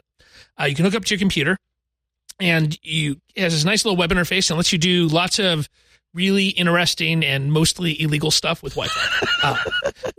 And I know the guy who sells it. Is Hack5 been? Good friend. He's a good friend. Hack5. I used to work with Hack5. Yeah. And I have mixed feelings about this. They say it's for pen testing. And it is used for that, and I have used it for that. I use it mostly for educational purposes, right? So when I teach Wi-Fi in my fall classes about cybersecurity, my spring class is about trust and safety, but in the fall I teach a cyber class, and I do a demo where I intercept people's connections and pull up. One of the interesting things you can do with it is, so you're the fun professor. Yes, my ratings, my reviews are really good until I get fired, right? Like that's the, I think that's the thought here. So one of the cool things it does is, something people don't really understand is that when you add a device to a Wi-Fi network, and it remembers it, it will beacon for that. It will look for the beacon in the future. So your computer is effectively constantly saying, hey, anybody here Starbucks? Hey, anybody here is name of my home network and such. So like one of the fun demos I do is while I'm giving the Wi-Fi lecture, I'm sniffing in the background. Of course, all of the students, there's about 200 students in that class. They all have laptops open. 90% of them are probably not paying attention. Something, again, I can figure out with the Wi-Fi pineapple. And I see you browsing your Blue Sky How is page. TikTok today? Yeah, exactly. And when they, at the end, I show, whose network is this, and you have people raising their hand of like, that's my parents' network, that's the hotel I just went to and such. So it does all kinds of interesting stuff. Like one of the things you use it for is to pretend to be wireless network. So it has a radio that you can push perhaps a little bit beyond what the FCC says is a acceptable level of power output in the unregulated spectrum. And so what you can do is if you're in a public network, you can have it broadcast at a higher decibel level and take over, and people will associate to it, and then it will route all that traffic over. You can have it go over like a GSM card or LTE or over a hardwire if you have it, and then you can sniff all of that traffic. You watch it as it goes out to the internet. Yeah. They still think they're on the internet, but they're going through you. All stuff you can do with like a properly configured Linux laptop and such, but like this just makes it all easy. And because it has its own CPU, you have your computer attached, you tell it what to do, and then you can walk away. You can leave it there. Yeah. So that's often we have used it for penetration tests. A good place for it, especially if you have a battery pack attached to it, is the restrooms in the lobby, right? So if you can use a restroom in a lobby of a building and they have a drop ceiling, you can go put it in the drop ceiling and let it take over Wi-Fi. So this is my mixed feelings about this. And, I've never talked to Darren about it, but it's $120. Yes. A script kiddie could use this. And that's my problem is if you're going to do it with a configured Linux laptop, you know what you're doing. Not necessarily, but yes, it is one of these interesting tools where effectively almost anything you do with it's illegal unless you're doing it in a Faraday cage, right? So like, doing most of the stuff. But it's legal to sell it, even though anything you could do with it would be illegal. Yes. Isn't that funny? Freedom, man. Freedom. So Shira Ovid at the Washington Post had a piece today saying 5 things you shouldn't worry about. Number 1 was using Wi-Fi in a public space. Okay. That's changed a little bit. I mean, since the days of Firesheep where you were sending unencrypted traffic and somebody could impersonate you. But this thing, as Alex just explained, but let me say it. So, Jeff, you were just at a hotel somewhere and using their Wi-Fi. You still have that in your list of Wi-Fis that you've accessed. The Pineapple can impersonate it and can be stronger than the coffee shop Wi-Fi. So your laptop, without any, talking to you, will say, oh, hey, we're back at the hotel. Yeah. Let's check in. It's a better signal. I mean, things are better now in that HTTPS has become pretty much ubiquitous. Yeah, thanks to Google, HTTPS everywhere. Thanks to HTTPS Anywhere, plugin makers. Thanks to Let's Encrypt, the EFF's project to give, which makes it easier to be SSL. Honestly, thanks to Ed Snowden. I mean, we don't want to do a whole Snowden thing. I have mixed feelings here, but there was a massive move to encrypt, and I saw a bunch of that. I was a CISO at Yahoo. Yahoo would not have done all the work necessary, which was very expensive and very difficult, to encrypt all of Yahoo sites to HTTPS all the time if it wasn't for the Snowden disclosure. Oh, really? Interesting. Yeah, it turned out it was very difficult for anybody who wasn't Google and therefore in a fully contained ecosystem, because there's a huge ecosystem problem. Like every bit of JavaScript you pulled in, every analytics platform you used, right? All that stuff had to go to HTTPS. And it was all distributed on a bunch of servers. Yeah. You may not even have owned all the servers. Right. And so it took years to get there. And it basically happened because of the Snowden disclosures, because it turned out that I thought it was Firesheep. Firesheep seemed like the tipping point when any idiot could go into a coffee shop and steal your Facebook. Which you could have done for a long time before that, using a variety of tools. But tools of you had to be running Linux, you had to tweak the kernel a little bit. See, that's my point with the Pineapple. As soon as it gets easy, So, and then there's this Flipper Zero, which is something more recent, the multi-tool device for geeks. Yes, it's fun. Do you own? It sounds like you might own one, Brianna. Well, I don't own one, but I've certainly looked at the coverage of this. And, before my comments, I really want to stress that we have criminalized white hat hacking, like in the United States. But it always has been. My friend Russell Schwartz was working at Intel, did a little freelance pen testing at Intel and got thrown in jail for it. 100%. Or you remember when the AT&T thing happened a few years ago with the iPhone, right? You had people, basically they tried to cover up by getting people charged. They've done basically pen testing and trying to report vulnerabilities. We've seen that levied politically. So just my blanket comment here is, look, as a policy, I'm 100% white hat hacking. I think we need ways to indemnify people that are out there doing what I consider public service that's in the interest of national security.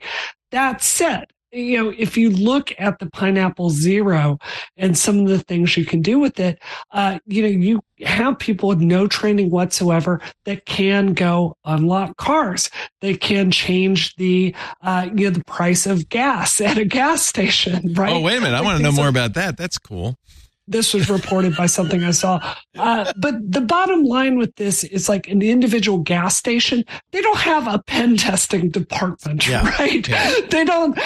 So what the deal is, you buy a tank of gas, then tell them, hey, by the way, I've just found a vulnerability. Oh, 100%. In your pump. They'll give it to you free. No, but I get that this is a tool that can be used for good things, but I also think it is made in a way that introduces these vulnerabilities to people who have no real way to act on it. So the Flipper Zero was, I think it was a Kickstarter. It was somehow crowdfunded. That's what I'm thinking of. Correct. Yeah. And it's really, kind of an IoT. It's kind of designed for not for Wi-Fi, but for the sub 1 gigahertz. Yeah, it's effectively, so it doesn't do Wi-Fi.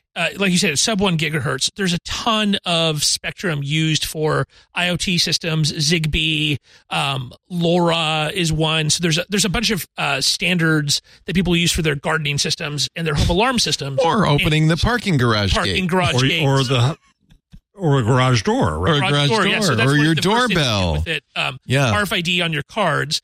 This is effectively a super cheap version of the USRP, right? So we've had software-defined radio for a while. They've often been very expensive. What these folks did is they built a software-defined radio platform.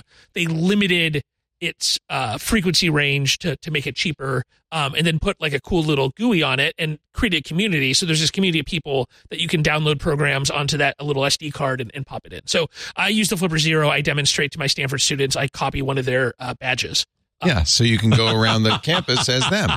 Yeah, right. Yeah. So Professor, at it again. Honestly, this more points up the flaw in the badges than it does anything else. Well, right? Actually, can I say something about that really quickly? When I ran for Congress, one of the things I really got a crash course in is the way that large data and things like this, I always say misused by police departments, but there's certainly asymmetric defense that can be done by police departments, right? Because they do have the power to go and Google your entire history of your Android phone and find out everywhere you've been, where the defense, your defense, that may be prohibitively, expensive. So it's really easy to see something like this, like someone stealing your badge and then making it look like you're part of a crime, right? Then how do you go and prove your innocence there? I mean, it's very easy to imagine scenarios, and there's not a clear policy direction here forward because we don't want to criminalize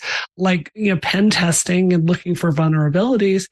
At the same time, this is something that has a tremendous capability for misuse, and I truly don't know where to go from here. It's only $169. I'm ordering one right now because I think we could have some fun, some fun with it. Oh boy! Should these be illegal? No. Okay. No, but again, it's not something. I mean, the Flipper is interesting because it doesn't have a humongous amount of range. You have to be. You have to be proximate. You have to be reasonably proximate. Yeah. but it still certainly could be used to steal cars and such. So, Jeez Louise. Well, Hyundais particularly, those are really easy to steal, I hear. Yeah.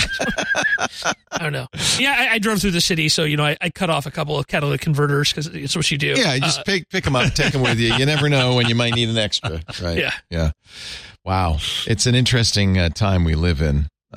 Fortunately, the good news is most people are honest. Yes. It's only that small, I don't know, 1/10 of 1% that have the larceny in their hearts. Ruin it for everybody. Then they ruin it for everybody.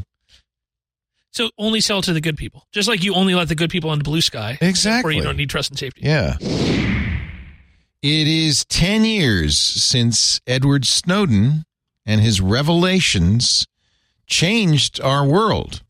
Snowden says, thanks to me, end-to-end encryption is everywhere. We now understand what governments are learning about us, and we are more aware of privacy. I also think it's a little weird that he is now a Russian citizen. He's been living in Moscow for the past 10 years, but that's mostly because the U.S. wouldn't let him live anywhere else. He was in Hong Kong. They chased him out of Hong Kong. He had planned to go to Ecuador until he was told, you can't go there. So now he's a Russian citizen. The good news is you can't be extradited if you're a Russian citizen.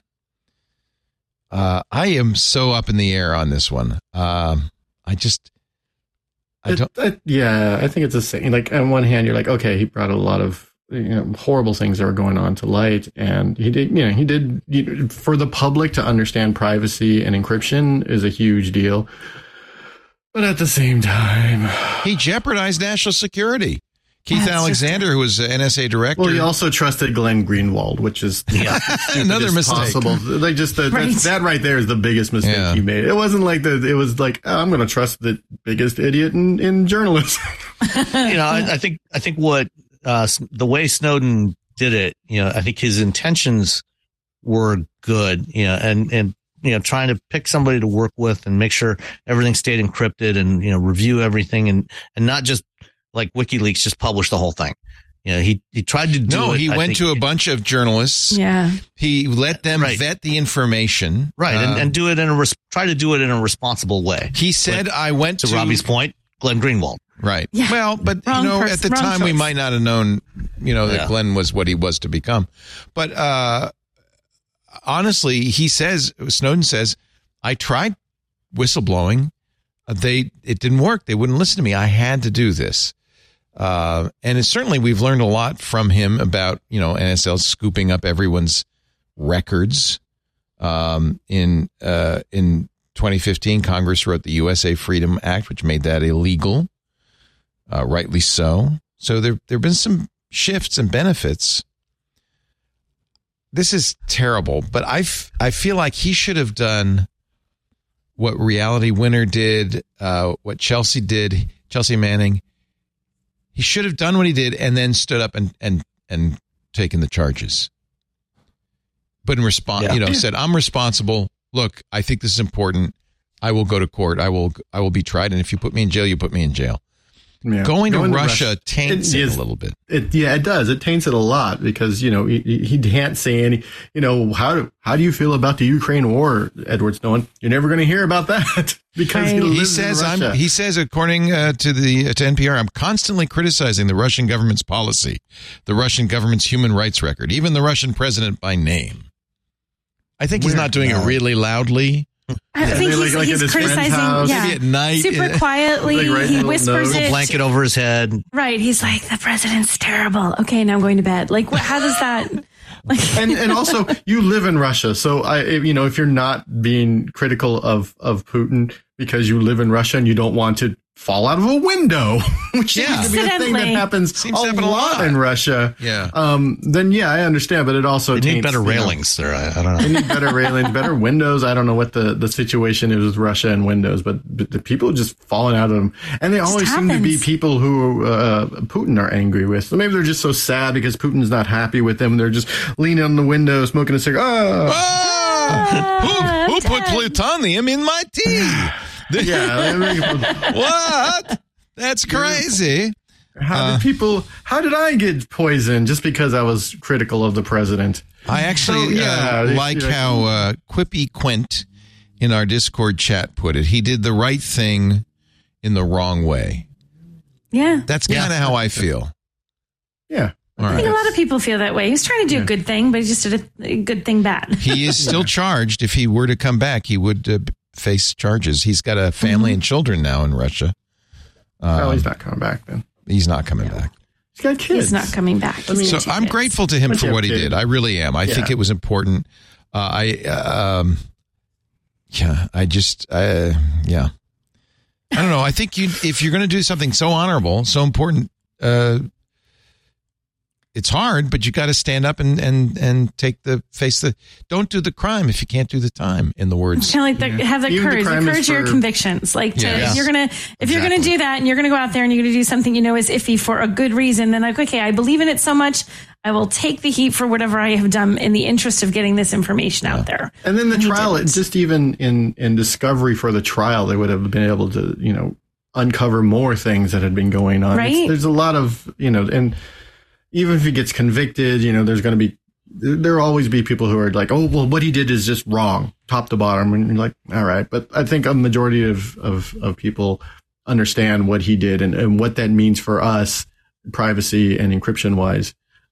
It was a benefit. And I think, at some point a president would be like, you know what, just go home and wherever you're from. That's what happened to Edward Snowden's Chelsea from. Manning, right? Obama commuted her sentence, right? You're like, you did a bad thing for a good reason. For a good reason. Exactly. Yeah. That benefits others. Yeah. So, and the country in general. Yeah. I feel honor bound to defend Trainwrecks, who is one of the people behind Kik. I mean, this is someone who, if you listen to him talk about the business model for Kik, he talks about the lifetime user value of bringing someone over there and getting them on what they call the Gamba train. Can't call it gambling. Got to be Gen Z. Call it the Gamba. And this is something that Twitch. Great. So really he's going to addict a whole new generation. I'm saying to it's gambling, a revenue model. I'm saying it's a revenue You got to find a sucker somewhere. If it's not the stock market, well, it's gamblers. I do like a reader who's suggested there's no only fathers. There's no sustainable business without screwing somebody. Yeah, no, but you used to be. The only reason Twitter investors got their money out is because some idiot paid $44 billion for it. Yeah, exactly. All successful businesses are built on vice. Every single one.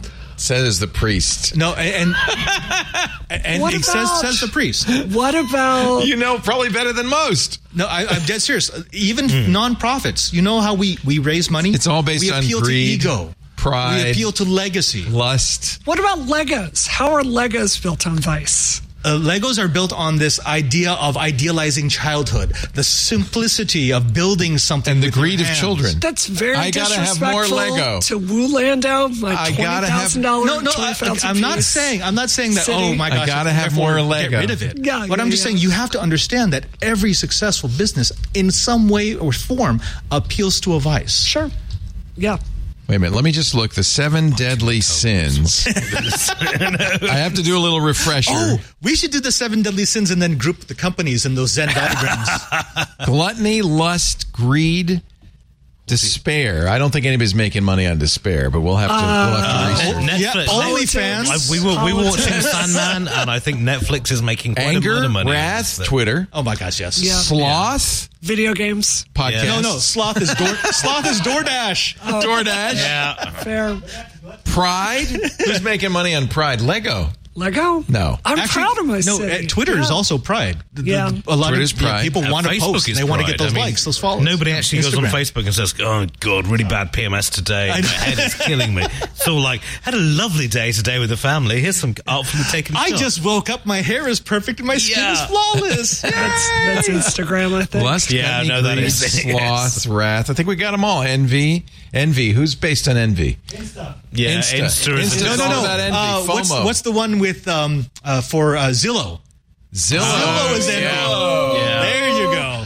I use Zillow to actually get a house. So. Well, there's some people use it for real, but most people use it for You may actually be one of the virtuous people, which means you need to get out of here.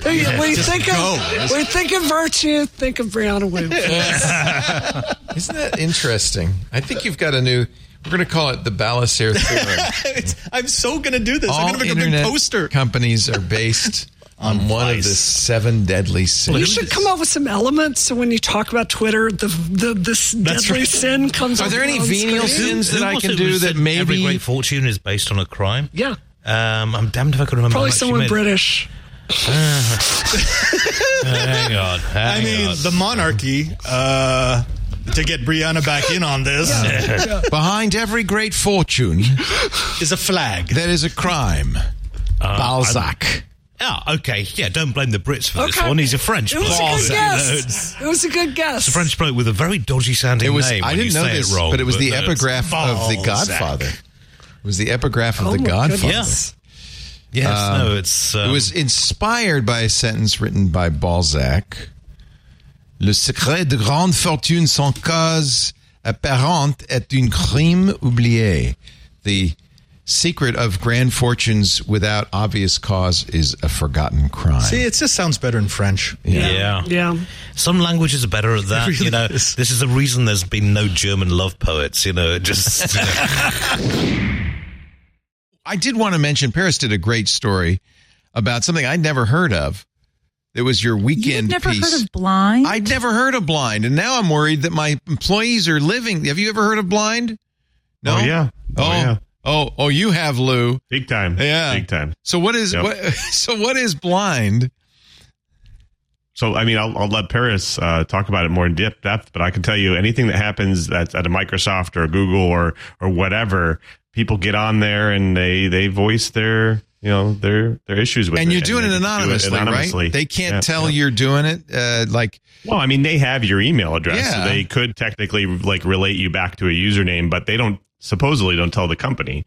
Tech people are smart enough. Say whatever you want. They could anonymize. I would imagine they could anonymize it. Paris writes. Yeah, so those who are out of the loop. Go ahead. The Blind app, I think we should just explain what it is for if anybody's listening. It's essentially an anonymous workplace social media app where, there are no names, but everybody on there has to sign up with a company email address if you want to post and comment. So, you'll see something from a username. It's just like XYZ123, but they say Amazon next to it. And that means they're a verified current Amazon employee who's signed up using their Amazon email. And then people will use this to talk about kind of tech news, anything related to work, but you also then have kind of these internal company channels where Amazon employees can talk to Amazon employees. And so it's been a great source of leaks and interesting tech news, because if you see a post from somebody who's a verified Amazon employee saying, hey, don't ask me how I know, but layoffs are coming next week, you might pay attention more than just some Yahoo on Reddit. And it's pretty difficult to tease out sometimes the parody and the trolling accounts too. So people start it's a real these Wild terrible West. Conversations about people internally sometimes that you're like, wow, that's not real. So yeah, it's just tough sometimes. Paris writes, Blind has become something like a Reddit for workplaces, mixing anonymous nastiness with layoff leaks, confessions about compensation, and a bonanza of corporate gossip. Oh, this sounds juicy. Can I just go and read it, or do you have to have... You can, yeah. Anybody can go and read it. You can sign up with a personal email, and you can just read whatever you want. You can also just look at it on the web browser without signing in. You could use your Twit email, though, Leo, and make an account. I'm going to do a parody account. And the thing is, there's, precedent. A lot of CEOs and founders, the reason why I ended up doing this article is because this is a really popular app among, tech workers and people in Silicon Valley. But a lot of what they're talking about are the sort of things that would piss bosses off. And I started to hear that, CEOs and founders absolutely hate Blind. It's something a lot of them talk about all the time. Well, the worst thing you can do from the point of view of the boss is reveal how much you make. Bosses hate that. You're legally protected. Yes. You can do that. It's not illegal. Bosses will lie to you. They'll say, oh no, we keep this secret. This could be no retaliation is allowed, but they do not want you to do that, because then everybody has a better negotiating position. Because I know how much Jammer B's making. I want to make more if I'm running the board, right? And that's one of the real reasons why Blind has taken off, is because, I mean, one of the primary uses outside of kind of gossip is people coming to Blind being like, hey, I got this offer from Google. Here is, my experience. Here is the salary. Here's the comp, like equity package and things like that. I have an offer from, let's say, like Microsoft, also one from Uber. Here's what I've got. What do you guys think I should do? How should I negotiate? And people will get in there with very specific advice and examples. You'll find it interesting. A lot of the templates for just normal posts include TC. You'll see TC around there, which is total comp. And people just put that in there as like their like the bottom part of their post. So they could be talking about the lunchroom and then just put TC, their level, and what they're making, and that's like just what they do by default. That's table stakes. Wow. Yep. It became, you're right, it became well known, and some of you may remember this, when a Korean Airlines vice president lost it on a flight to Seoul. This is back in 2014. She was served macadamia nuts in a paper bag rather than on a plate.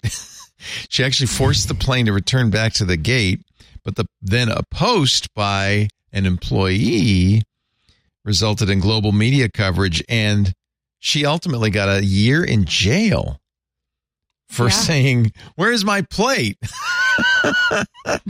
Turns out you can't really make a plane go back to the gate just because of over macadamia nuts without having some people get involved. I will say, as a company founder and principal, I think this is great. I think people, it benefits employees. It's too bad that you have to sift through some of the stuff to know whether it's real or not. Is it pretty obvious, Lou, when you read something that some of them are. People usually come to aid, so they'll say this is not true, this is a troll, or that kind of thing. And then most people will kind of jump on that, but it's sometimes pretty difficult. Look at these when the layoffs happen, recently, people always ask what's the reason for the layoffs, and sure, there's really, most people don't know. They could be performance related or budget related or whatever, and they'll go in there and speculate, but say it's like fact, and then people don't know. So it's tough. This is the from Paris's article at The Information. This is the poster Blind posted in 2015 around the. You remember this around the campus? Oh yeah. Mini Microsoft 2.0. Talk to your coworkers anonymously. And then on a phone screen, it says, okay, I think I just got promoted. My comp only went up 8%. Is this right? And then a poll. No, you got screwed. Yes, this is normal. It depends. And then search for Blind in the App Store or Google Play. This ad not affiliated nor endorsed by Microsoft, like Yammer, which, of course, was the big acquisition of 2015.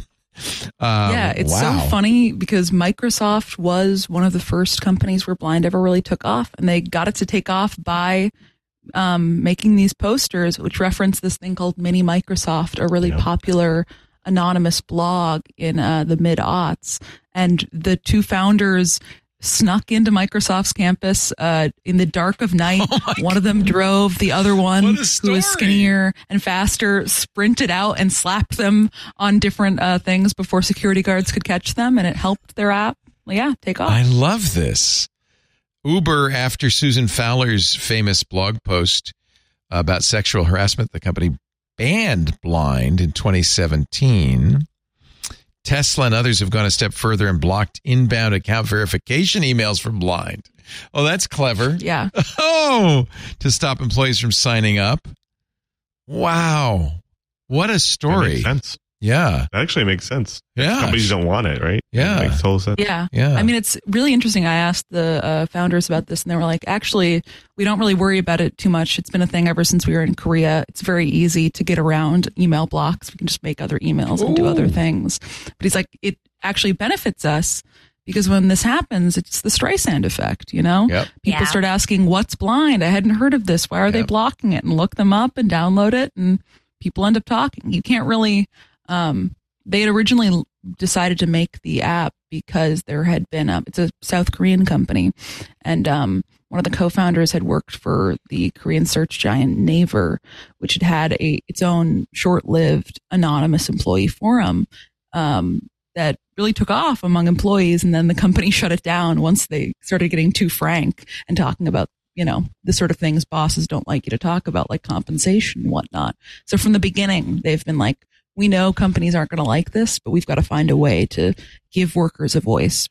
There's a long tradition of this. I mean, remember Yak that was really caused problems in high schools. It was Secret. Oh my God. Yeah. Both of which have gone away. Blind came to the U.S. right as all of these anonymous apps had really taken off and gotten a bad rap for just being anonymous toxic cesspools. Yeah. And I think the thing that set Blind apart was it's tied to work. There is some level of verification. Yik Yak's still around. I didn't realize that. I think Secret went away, right? Yeah, Secret died like 16 months after launching. Yeah. Oh, wow. Because it was, well, frankly, it was a real problem. I note, though, that on the Yak webpage, find your herd on Yik Yak, anonymously connect with anybody at your college. So they're pushing it more at college level. And there are at the links at the bottom, there's jobs, privacy, terms, and law enforcement. So clearly, I mean, this was one of the issues is that some of the traffic on these sites was really actionable. It was completely inappropriate. Good. Well, I hope Blind does well and continues to do well. I think that's a great thing, and I'm so glad you are doing so well at the information. It is worth subscribing for Paris Martineau alone. But I get so much great stuff. You a lot of scoops. I love the weekend edition. Just some really good stuff. Yanko works there now. He's just did a thing on exploding kittens. Jessica Lesson is always interesting and provocative.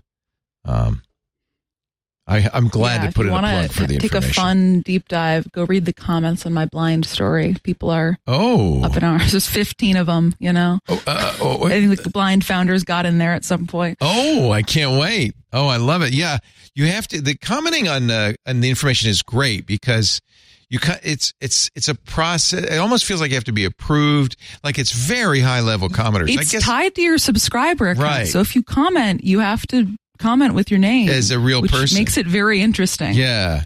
I've made comments I've made comment once, I think, on the information, and it was a great conversation that resulted out of it. So. Yeah, it's a lot of CEOs being like, Blind attracts whiners and haters. Yeah, it's only the negative people. You never hear from the happy employees on Blind. People aren't being like, I love my boss for giving me a job. He's great. My favorite comment, Kenneth Goldman says, going to the app now. And that was the big fear.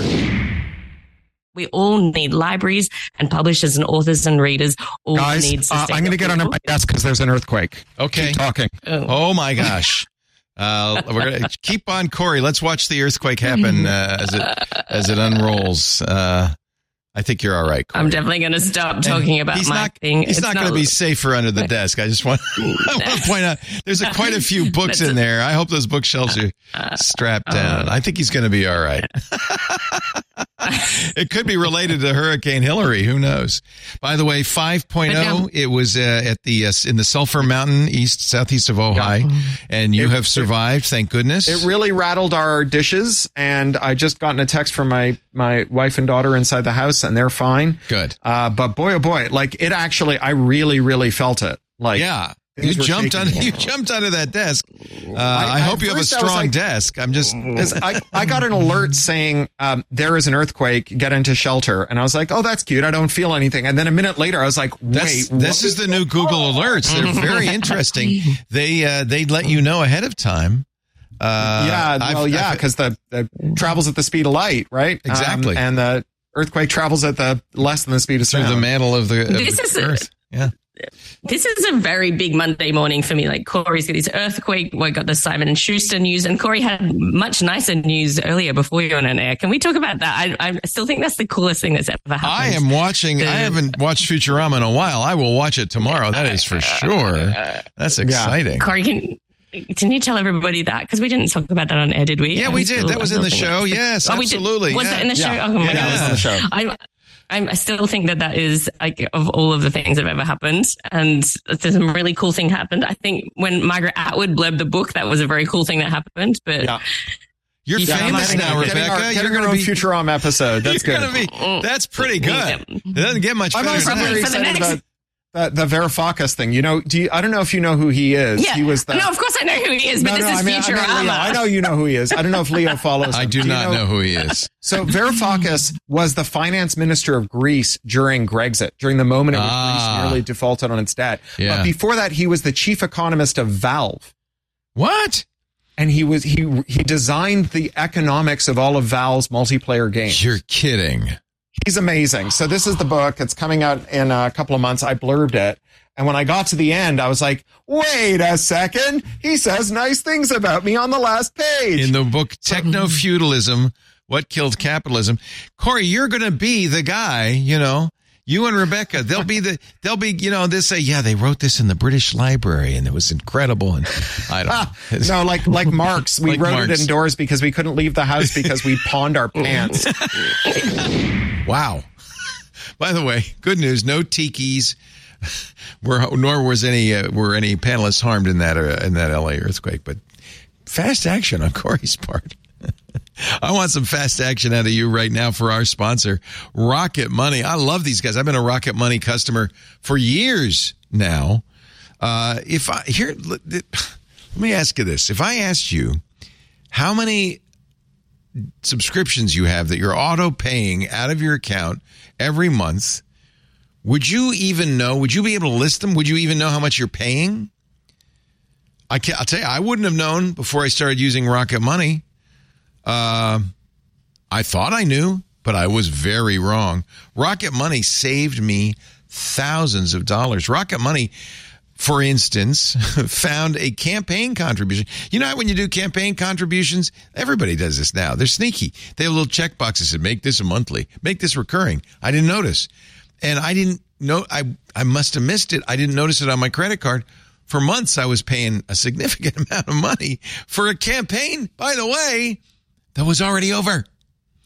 Thank you, Rocket Money. You literally saved me thousands last year. Rocket Money is a personal finance app that finds and cancels your unwanted subscriptions. It monitors your spending. It helps you lower your bills. It's great for budgeting.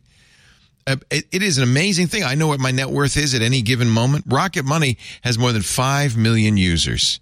That tells you something, right? And they've helped save members an average of, get this, $720 a year. More than $500 million in canceled subscriptions. You can see all your subscriptions in one place. If you see something you don't want, hey, wait a minute. Why am I giving that person a campaign contribution? The election was 2 years ago. You press a button. By the way, you don't have to call them. You can cancel it with a single tap. You don't never have to get on the phone with customer service. Rocket Money does it for you. This is a no-brainer. Stop wasting money on things you don't use. Cancel your unwanted subscriptions by going to rocketmoney.com/twit. I think this is the best tool I've ever used for this. rocketmoney.com/twit. No, that's why I've been a member for years now. rocketmoney.com/twit. Thank you, Rocket Money, for saving me big. I'm such an idiot. Oh, man. That's so many subscriptions. All right. Let's see. We have Nicholas De Leon from Consumer Reports on, Dan Morin from Six Colors and Macworld, and Ian Thompson from The Register. Now, that is a great panel. You know there's going to be a great discussion. We talked about Apple's explanation of why it decided to just abandon that CSAM scanning tool. Apple declined. They had announced and then backed down on including a CSAM tool, a tool for checking for child sexual abuse material on iCloud. They announced it in August, almost exactly 2 years ago. Yeah. Then they paused that like a month later because they said, "Oh, yeah, nobody likes this." Especially, it never went into effect. Never happened because it was extremely controversial, obviously, because it involved scanning stuff on people's devices before it was uploaded to the cloud. And I think this is the rare case of them doing a nice job of actually listening to people and taking into account the concerns and then rethinking and deciding not to do something. And especially, I think, with all the other legislation they're now having to fend off about encryption and security, it is real difficult for them to open that door right? Because if they start scanning for this material, what is to prevent a government asking to scan for some other material that surely you can identify, right? Hey, you did it for this, so perhaps you can do it for terrorism or for stuff we just don't like. So I think they realized that was opening a door they didn't want to open. Yeah, we talked a lot about it and concluded that it really wasn't a good idea. I mean, look, this is the problem. Nobody thinks this is a good, child pornography is a good thing in any respect. Everybody wants to put the perpetrators in jail and stop the practice. However, there is a limit to how far you can go. I mean, sure, we could catch every criminal if we gave law enforcement, access to our bedrooms and our living rooms as well as our streets. But we all agree that that's, a bridge too far. The reason this is not a dead subject, this week, a new child safety group that calls itself Heat Initiative, again, interesting branding, told Apple it's going to organize a campaign to demand that the company detect, report, and remove child sexual abuse material from iCloud and offer more tools for users to report CSAM to the company. The problem with this is you put out this press release, most people, without thinking, say, yeah, well, that's a good idea, Apple, you should do that, because they don't understand that there's a consequence to doing this. And then it's up to us and others to explain, well, this is the problem. It doesn't stop there. If you did a questionnaire saying, would you like to have CSAM material banned from the internet? Pretty much everyone would be fine with that. Of course. But if you said to them, would you be okay with backdooring your personal communications and giving license for the police or anyone else who Congress deems suitable to have access to all of your material? People would be slightly more iffy about that. Yeah, it's an easy win for politicians, right? Like, because for them to come out, like you just said, to come out saying, like, I'm against this and this is what we're going to do to stop this. It's like everyone, again, no one wants to be the person to stand up to them and be like, yeah, but, and then because they'll immediately get branded as supporting these terrible things that happen, right? Which is not what we're saying. It's just, it is a complex issue and it has implications well beyond this. I mean, this is, I'm sure Ian, has thoughts on the encryption laws that are now being floated in the UK as well as elsewhere, and like similar issues, right? Yeah, you could use these to do things against, people who are doing nefarious things, but what are the consequences and implications of doing that all over? Well, in the British case, the Home Secretary was like, well, technology is under development, which will allow us to both, secure end-to-end encryption and find this couple. Someday. I've been hearing that for 10 or 15 years now, and it's never going to happen. Is that magic? Is that what that technology is? Is it magic? Well, this is it. It's like the old saying, you can't get a little bit pregnant. You either, you go the whole hog or you don't. And as somebody in our IRC is saying, the problem is in many countries, being gay is considered harmful to children. It's starting to become that way in this country, sad to say. And so if you start enforcing this, where do you stop?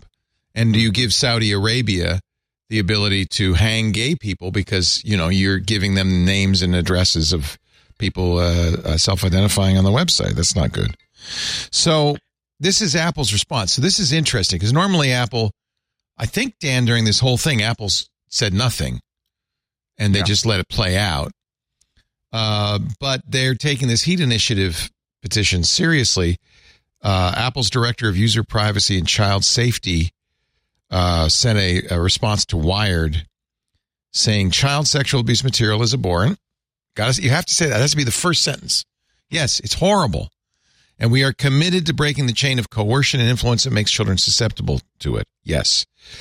But after collaborating with an array of privacy and security researchers, and this was 2 years ago, digital rights groups, child safety advocates, the company concluded it could not proceed with the development of a CSAM scanning mechanism, even one built specifically to preserve privacy.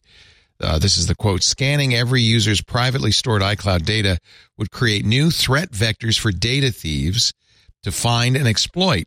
It would also inject the potential for a slippery slope of unintended consequences. Scanning for one type of content, for instance, opens the door for bulk surveillance and could create a desire to search other encrypted messaging systems across content types. Apple's really come around on this because I remember 2 years ago, they weren't quite so adamant about that, right, Dan?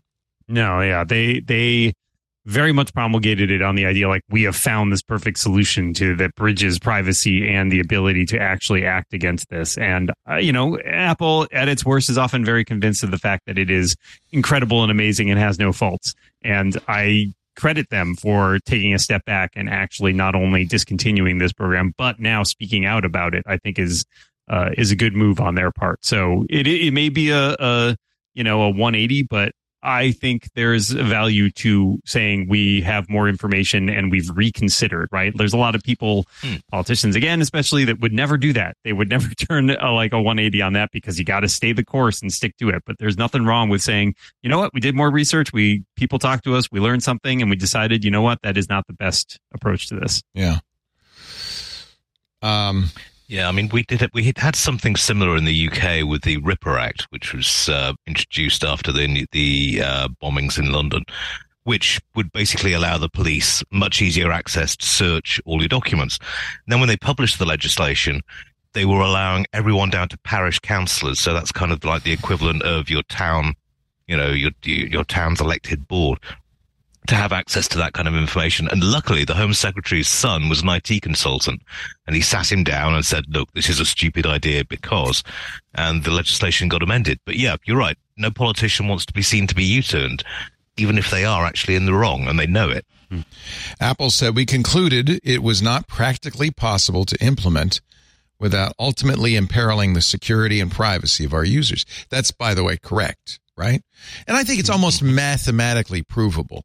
If you've got a system, however many safeguards you build in that reveals this stuff, ultimately it can be used to reveal much more and right. use. And Apple, the last thing Apple wants to do is get requests from Saudi Arabia to say, hey, tell us who's gay. That's the last thing Apple wants to do. That would be devastating to them as a company. Yeah. I mean, especially, I think, certainly taking into account Tim Cook's personal life, that I think he would certainly not like to be seen as enabling that kind of thing. And it's this sort of thing, it's the same sort of argument that we're going to be having about encryption laws of the world over, which is you can't make a backdoor that only good guys can access because there's no card swipey system where you can swipe something and be like, see, it proves I'm a good guy, right? Like that technology doesn't exist. So as long as you open the door for someone, you're risking opening the door for everybody. And, if you actually invent a system like that, enforce it and tell people you've got it, Russia, China, North Korea are going to launch mini Manhattan projects to break it. But yeah, I mean, all the politicians can say what they want, but I interviewed Bruce Schneier on this a few years back, and he's like, look, it's mathematics. You can pass all the laws you want, but you can't break fundamental laws of mathematics unless you actually invent a new mathematical system. Yep. That's kind of what I'm saying is it's very clear there's no way to do this properly. However, it's also very clear that governments will continue to try this. Apple is, and I should mention Facebook with WhatsApp and other companies, Google, are moving more in a direction of offering full end-to-end encryption to their customers. That's what customers want.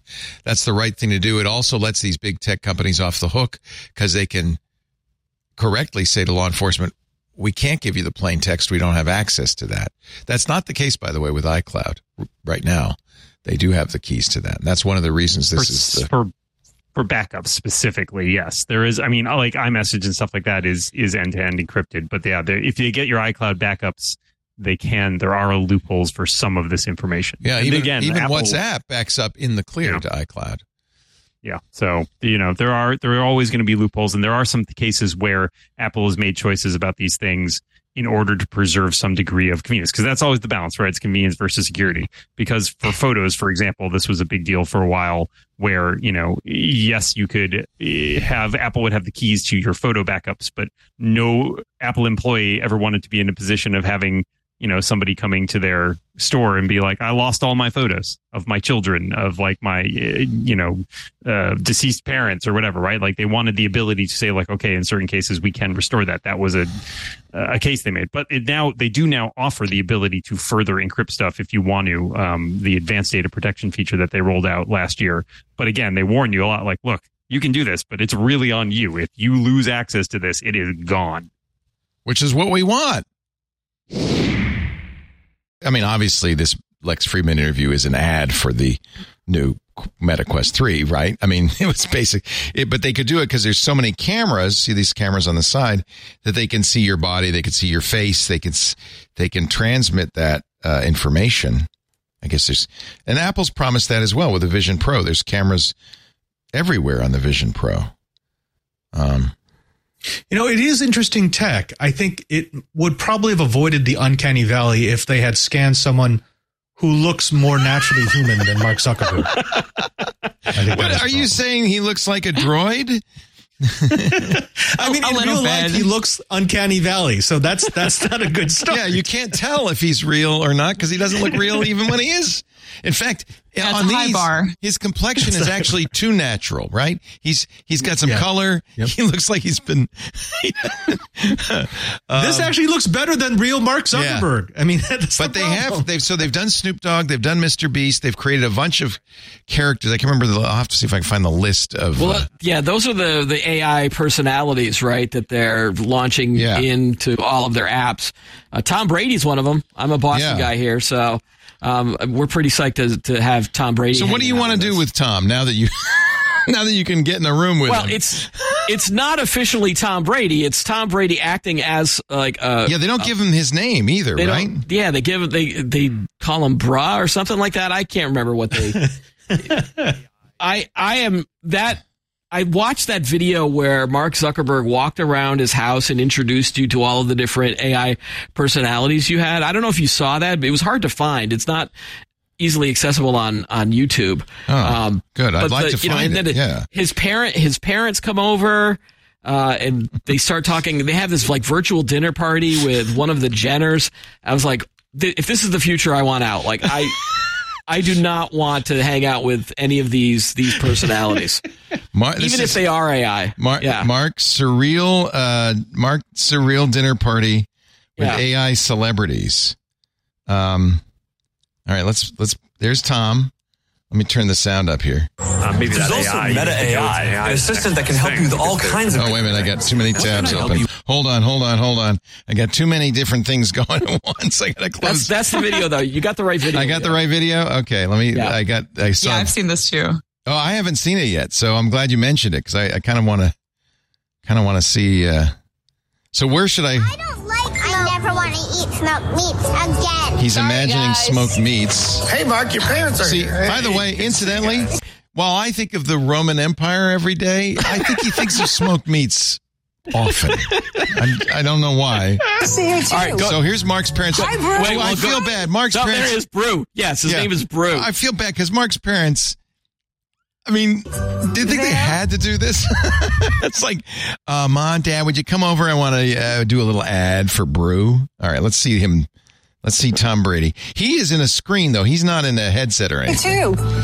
Hi, Brew. Hi. Yeah. There. Mom's Before already. we come early and help with dinner. I'm so down for dinner. Let's make something delicious. Who's that? Is that Kendall Jenner? Now that's one of the Jenners, yeah. Jenner. That's Kylie Jenner. Kylie. Thank you. Let's get this done. No slacking. That's Victor. They don't have their real names. And I want to see you sweat, especially you. Okay, wait a minute. Perfect Mark, as always, Jarvis. Mark, that laughter was so bad. I gotta do that again. Somebody's got to meme upsetting. that. Somebody's got to meme that laughter because that was creepy. Mark, your toast is ready. Perfect as always, Jarvis. You got it, Mark. All right, so watch out for these AIs to come soon. By the way, Jarvis was Mark's personal project for an AI assistant that he only had in his house. They never released that, but apparently he's making toast for him. Oh, this is. I'm thinking about becoming Amish. I mean, none of that looks attractive to me. Like, not even a little bit. This is the problem, frankly, with Mark Zuckerberg is that he doesn't have his finger on the pulse of humanity, shall I say? He doesn't. Okay, I agree, and I think that some of this, character stuff, right, where you're interacting with someone famous who's now an AI, is very weird. But I did do this story earlier this week or last week, I guess now.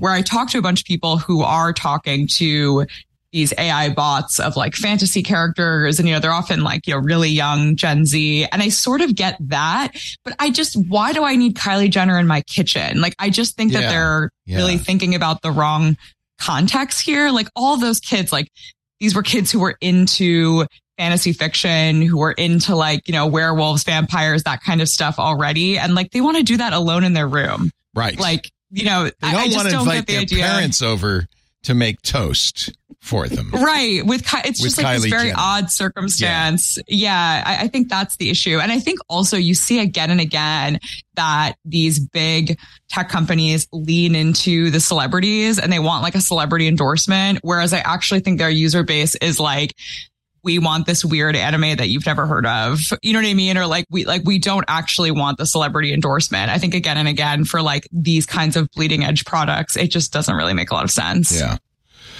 Let me just play Mark's laugh one more. Please. It's so... If you watch the beginning of it, Leo, it's gonna burn your eyes too because he's waking up from his bed. Boom! What? Let's get this done. No slacking. If Nimble's dancing, I'm your girl. And I want to see you sweat, especially you. Oh God! Oh! All right, I want to see Mark wake up. Let's. Yeah, it's. I've warned you. Okay, Mark Zuckerberg. This is how he begins his day. Morning, Mark. Room temperature is set to a cool 68 degrees. Loving your new voice. Thank you. A while back, I introduced my first AI, Jarvis, to help around the house. Apparently, Mark sleeps in his tiny whities. Jarvis is great, but what if you could have an AI that could help you with everything that you wanted to do? So I noticed to work with the building a whole Priscilla is nowhere to be found. She said, Mark, if you do this, you're doing it on your own, buddy. Now, is this the real bedroom, or is this a set somewhere where they're trying to pretend that maybe this is his bedroom in Mountain View? AIs at the office. Is that the guest room? Maybe that's the guest room. It's the guest room. Played by familiar people. Fire in a hole! Let's go! This is Brew, our trash-talking sports expert. Hey, Brew, what do you know about epic comebacks? Kids, seriously. 1975 World Series. Now remember... Okay, all right. As someone who's lived in Boston for the last 25 years. Yeah. Plus. Yeah. And Tom Brady is not from He's not from Boston. He's from here. He's from San Mateo, California. San Mateo. Yeah. So for him to use the line kid, which is what everybody in Boston does in their Boston accent, whatever. Yeah. Like, that's just cringe for me in terms of trying to have Tom Brady's never said kid to anybody unless it's in the script. But imagine this. Okay, obviously this is horrible. But what if your Amazon, I mean, really horrible. What if your Amazon Echo or your Google Assistant, if you asked a sports question, answered in Tom Brady's voice? Obviously it's AI created content, right? So part of the problem is that the current voices on these devices aren't great, but also the content they're delivering isn't great. But they're talking about Apple, Amazon, Google are all talking about putting these LLMs behind these voices at some point. So now you've got an LLM giving you sports information, and it's doing it in I don't want Tom Brady, but it's doing it in a recognizable, maybe, you know what, John Madden. If it were John Madden's voice, that'd be cool, right? I mean, I don't know. Maybe that's just me, but well, you would have to get John Madden's. It's too late now. You're right. It's too late to agree to it. Yeah. Well, but there's enough video of him that yeah. Oh, you know, obviously Tom Brady agreed to it. How much did Meta pay Tom Brady or Mr. Beast to do this, or Kylie Jenner to do this? They must have paid them millions, right? You would think. Yeah, you would think that they would have classic stuff given them some money. Thanks for the tip, Brew. I don't want to call him Brew. I'm sorry. That's really awful. That's really awful. I mean, I didn't pay for any of the celebrity voices for my GPS. Oh, I did. When I did for TomTom. I did. I had. Yeah. Oh, my favorite. Who's telling you where to go, Leo? Dennis Hopper, and it was so funny because he would say, "You've arrived, but why would anyone want to go here, man?" It was awesome. And then GLaDOS from the Portal games, you could get her voice on TomTom, and she would tell you the wrong. She, instead of saying turn left, she'd say turn right. So that was interesting. Wasn't useful. We had Cortana. which was a voice that millions of gamers around the world love. That's right. And no one used Cortana. Yeah. So Mike Elgin has been going around Oaxaca, wearing his Meta glasses. Did you? Did any? So show me. Do you have them with you? These are the new Ray-Ban, the second editions. Yeah. Oh, they look just like regular spectacles. Is there a light that's on when you're recording? Yes, there's a light that goes on. I can demo these. Hang on, let me switch glasses here.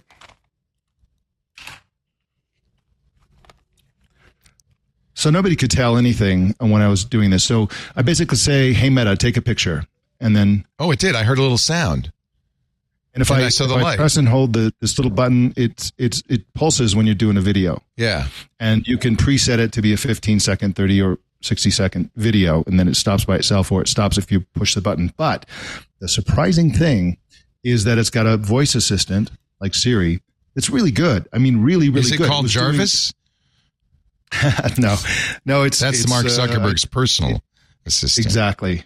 May I show? Oh, he's talking to you. Sure. I'm sorry. Yeah. I didn't interrupt.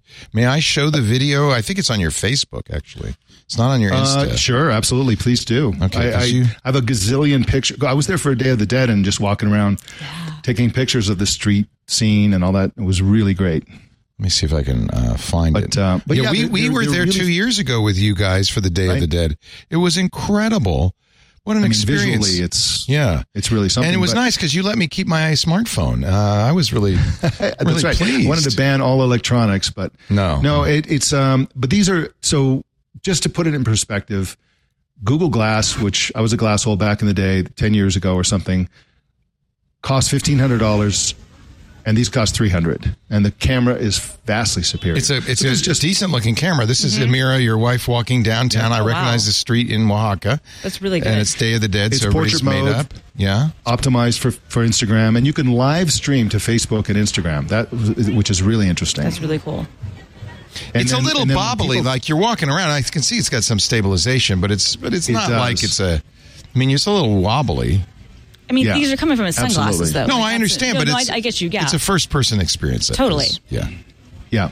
And I did. I didn't post the pictures yet, but I made pizza before we went to Oaxaca, and I was just like tossing the dough and like had it. I was timing it so that it would take a picture of the dough in midair when I was like spinning it and all that stuff, and that kind of thing is pretty cool. Because, of course, you can't use your hands. This is horrible. There's a child. Yeah. Well, that's Day of the Dead for you. There's children laying in the street acting like they're dead. It's kind of but I like the Day of the Dead because it is this kind of embrace your morbidity thing. Right. And unlike Halloween, it's like right in your face. It's not like, oh, spooky. No. It's like you're going to die. And let's honor the people who have. But let me see some more. You look cool in them. Well, you don't look uncool. They look just like Ray-Bans. Yeah, exactly. But I was surprised by the quality of the assistant. I was asking it, how do you say stuff in Spanish? And it was just telling me immediately. And you could use that immediately? It was really, really great. And should I buy some of these? $329. Oh, yes. Absolutely. You should buy them. No. Lenses. Here's my counter argument. Yeah, a normal pair. Hold my hand. Okay, a normal pair of Wayfarers. Tell me why. A normal pair of Wayfarers is like $198. Yes. So you're talking about $100 more. That's not so bad. That's what I'm saying. Oh, you're telling me to buy them? I am. I'm going to buy them. Shoshana, help me. I know. I'm going to get a Garmin smartwatch just so I can see my altitude when I'm hiking. But beyond that, I'm trying not to become a full robot, like just yet. Fair. Wouldn't you like to wear these, though, on your next hike? You take amazing pictures of these beautiful venues you're hiking in and... Oh, thank you. No, I hate wearing, I actually can't wear glasses or gloves very easily. I hate they get in the way of me doing stuff. Fair. I'm the only person on earth who has this problem, but I feel like a moron and I like trip over myself. So, but the fun thing is I have Raynaud's, which means my hands and feet go cold really fast. So I avoid wearing gloves until like they will not unfreeze. Then I'm like, fine, all right, I'll do it. So maybe Meta will make some smart gloves for you and then you can... you can benefit. Yeah. Here's the thing that people don't talk about with the glasses. Everybody talks about the camera, but it's really about the audio. The audio quality on the Ray-Ban Metas is very, very high. And the microphone quality, there are 5 microphones in it, is very, very good. But you can't wear AirPods all day. Right. You can have something in your ear all day, but you can wear glasses all day. And so what's the battery life though? You can't listen all day. Can you? If you're actively using it and using the camera and streaming and all that stuff, I think it's like 4 hours. It has a case that has a battery inside. Oh, so okay. the case has a battery life of 24 hours, something like that.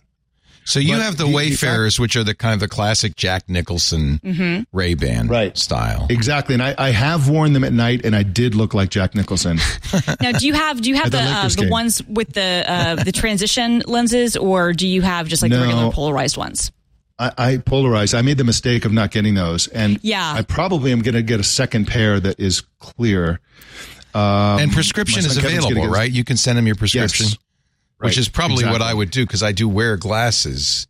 I mean, I could wear them over my contacts, but I think I'd probably want to wear them as eyeglasses. Yeah, but the power of just walking around and having audio ready to go, where you can just use the assistant, or you can hear your notifications, or you can have a phone conversation, and the audio quality is excellent, and have nothing in your ears. It's really kind of freedom. It feels liberating to have nothing in your ears and still have good quality audio available. So I really like them. No, I mean, that was the thing for me too. So I think I'm going to buy these. I think I'm going to get the transition lenses though, which are more expensive. Oh my God, I thought you. No, you thought I was were holding my hand to talk me out of it. No, not at all. Because the audio thing you pointed out. So I almost bought the Bose sunglasses with the audio thing. I almost bought those a few times. Those were again not much less expensive.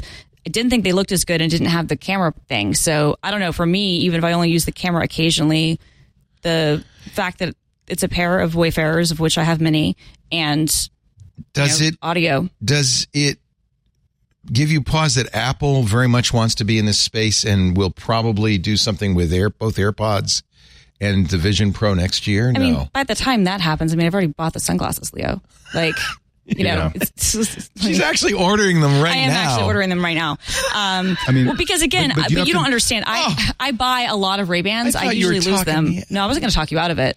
I was going to say, I think it's actually, weirdly, I think that this is one of the, as I agree with Shoshana, I don't want to be a robot, but at the same time, I'm kind of like, you know what, I kind of. Does it give anybody pause that this is meta? Yes, but at the same time, they have my information anyway. I just recently rejoined Facebook, which I only did because I thought, well, it was when the war broke out in Israel, and I thought, well, I want to see what's going on with disinformation. I know it's a real problem.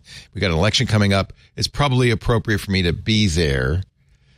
It is so far worse than anything I could remember. For one thing, my newsfeed is filled up with stuff that I didn't follow or subscribe or even, I don't know these people. Right. And it's mostly women in bikinis, which I don't understand why they're doing this to me. Oh, come on. Oh, I'm so sorry this is happening to you. Well, somebody said, you can stop that but you have to one by one block each account. And somehow, I mean, there's hundreds of these. Anyway, but I am back on Facebook, so I could use this, right? I recently rejoined Facebook as well, and I found it so bizarre. It's so awful. That I would basically go to follow somebody who was like my best friend in grade school. Yeah. And it said, you don't really know that person. And then it's always dangling this eye candy in front of me. Constant eye candy.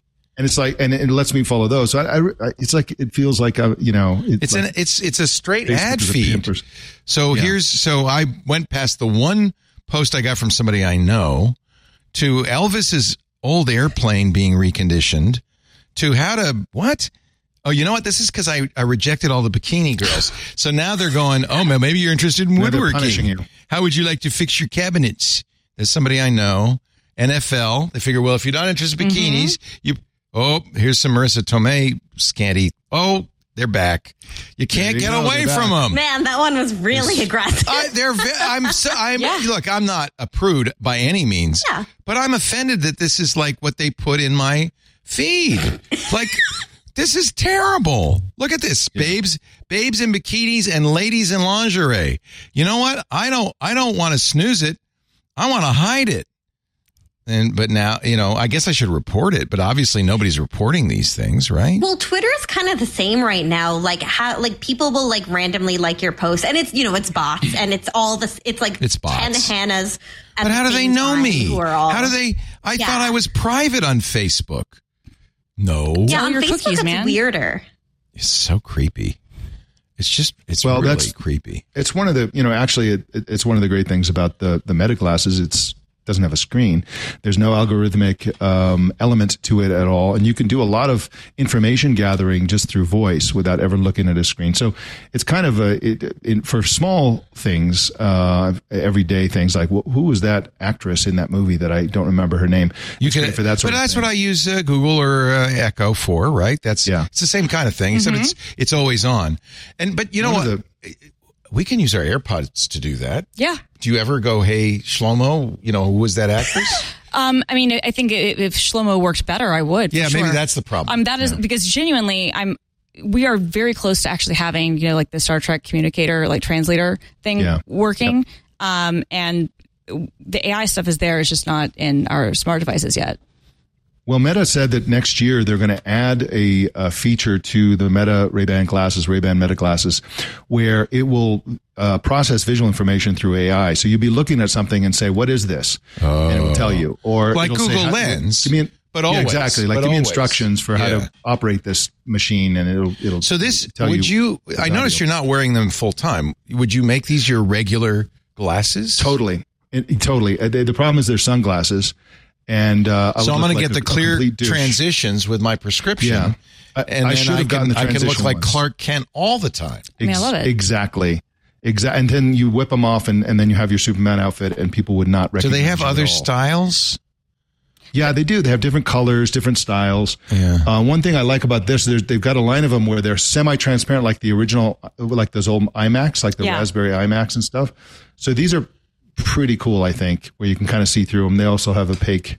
So you say the mistake you made was not buying clear ones, so you could wear them all the time. Right. Well, or transition lenses, so they'd be sunglasses. Both. Yeah, so but I'm actually thinking about getting clear ones and wearing them both. I have no reason to not wear them all the time. They're comfortable. I don't know. They're glasses. Okay, so I want to try these on. You must allow access to your camera. Okay, so I'm going to try these on. Oh yeah, see, there you go. These are the headliners. I mean, not bad. I look like Estelle. There's the Jack Nicholson. Yep. That's not Jack Nicholson. That's Larry Bud Melman. Yeah, there you go. Hey, Dave. I don't want to give it. You already ordered them, or haven't you? I haven't yet. I'm trying to figure out when I'm going to if I'm going to pick them up at a store in San Francisco. I do like this try-on feature, though. I have to say. Yeah. Can you just keep this running for the rest of the show? Yeah, do the whole show like this. Yeah. Do they have heart-shaped? This is the right stuff. 1960s. Heart-shaped? Do they have heart-shaped? No. The closest they have are these Estelle Parsons in teal blue. Let's see if I can get these. Are fun. Yeah. Should I get these, Shoshana? No, I think. Do they have a square one? You need a square frame. I know my head's so round. I should have something mine is that too, so I it. feel. Yeah. Yeah. Well, let's face it. You're wearing glasses that are feeding everything you're seeing back to Meta. Do you worry about privacy? I guess it wouldn't, because that'd kill the battery and the bandwidth. Is it? Is it connected? It's connected to your phone.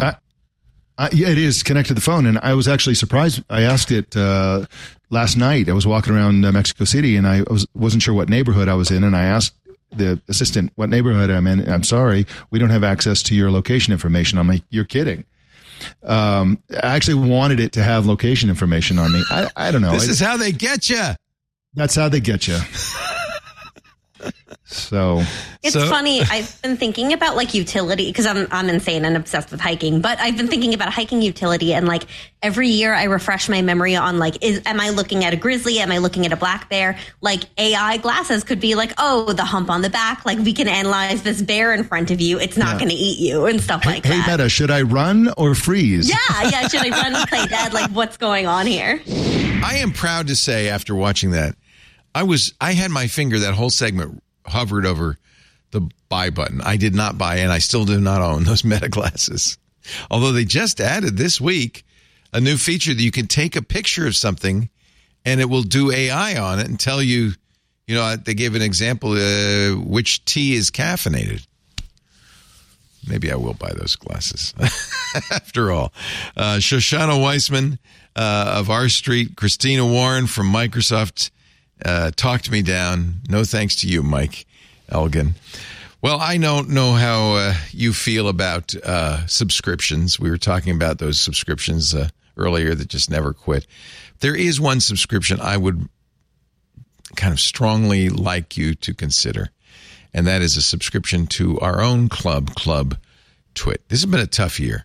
We've had to do layoffs. We've had to cancel shows. I don't want to do that anymore. I want Twit to continue into 2024 and into 2025. But frankly, like a lot of podcasts, we're suffering. There have been podcasts, numbers of podcasts have gone out of business this year, podcast networks too.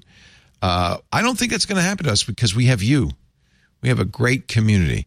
And here's how you can help. Join Club Twit. $7 a month, which is, I think, really affordable. And you get good benefits, you ad-free shows. Somebody said, but I want the ads. You can listen to shows with ads, but you have a choice now. That's the difference. If you like the ads, listen, by all means. You also get special content we don't put out anywhere else, including Scott Wilkinson's Home Theater Geeks, Hands on Mac, and we even have fun events like this. That was the Escape Box that we did. But I think the best benefit to me is the great community at Twit. You get to participate in our Club Twit Discord with other club members talking about the things geeks care most about. That's a lot for $7 a month. And the best part, it helps keep Twit on the air. If you like what we do and you want to keep listening, can I beg you, please join Club Twit? It really makes a big difference. It makes a difference, frankly, between there being a Twit in 2025 or not. Twit.tv/Club Twit, and thank you so much in advance for your contribution. All right, well, it's been a great year. We've had so many great people on. This has just scratched the surface. Every Sunday between 2 and 5 p.m. Pacific time, Twit is on the air with great content. We talk about the week's tech news. It is our flagship show, and is one I want to keep doing into 2030s and beyond. So I hope the only way we can do it is if you come back. So please, we'll be back doing Twit a week from now. What is that? January 6th? 7th. January 7th will be the next Twit. We'll be live, fresh, all new.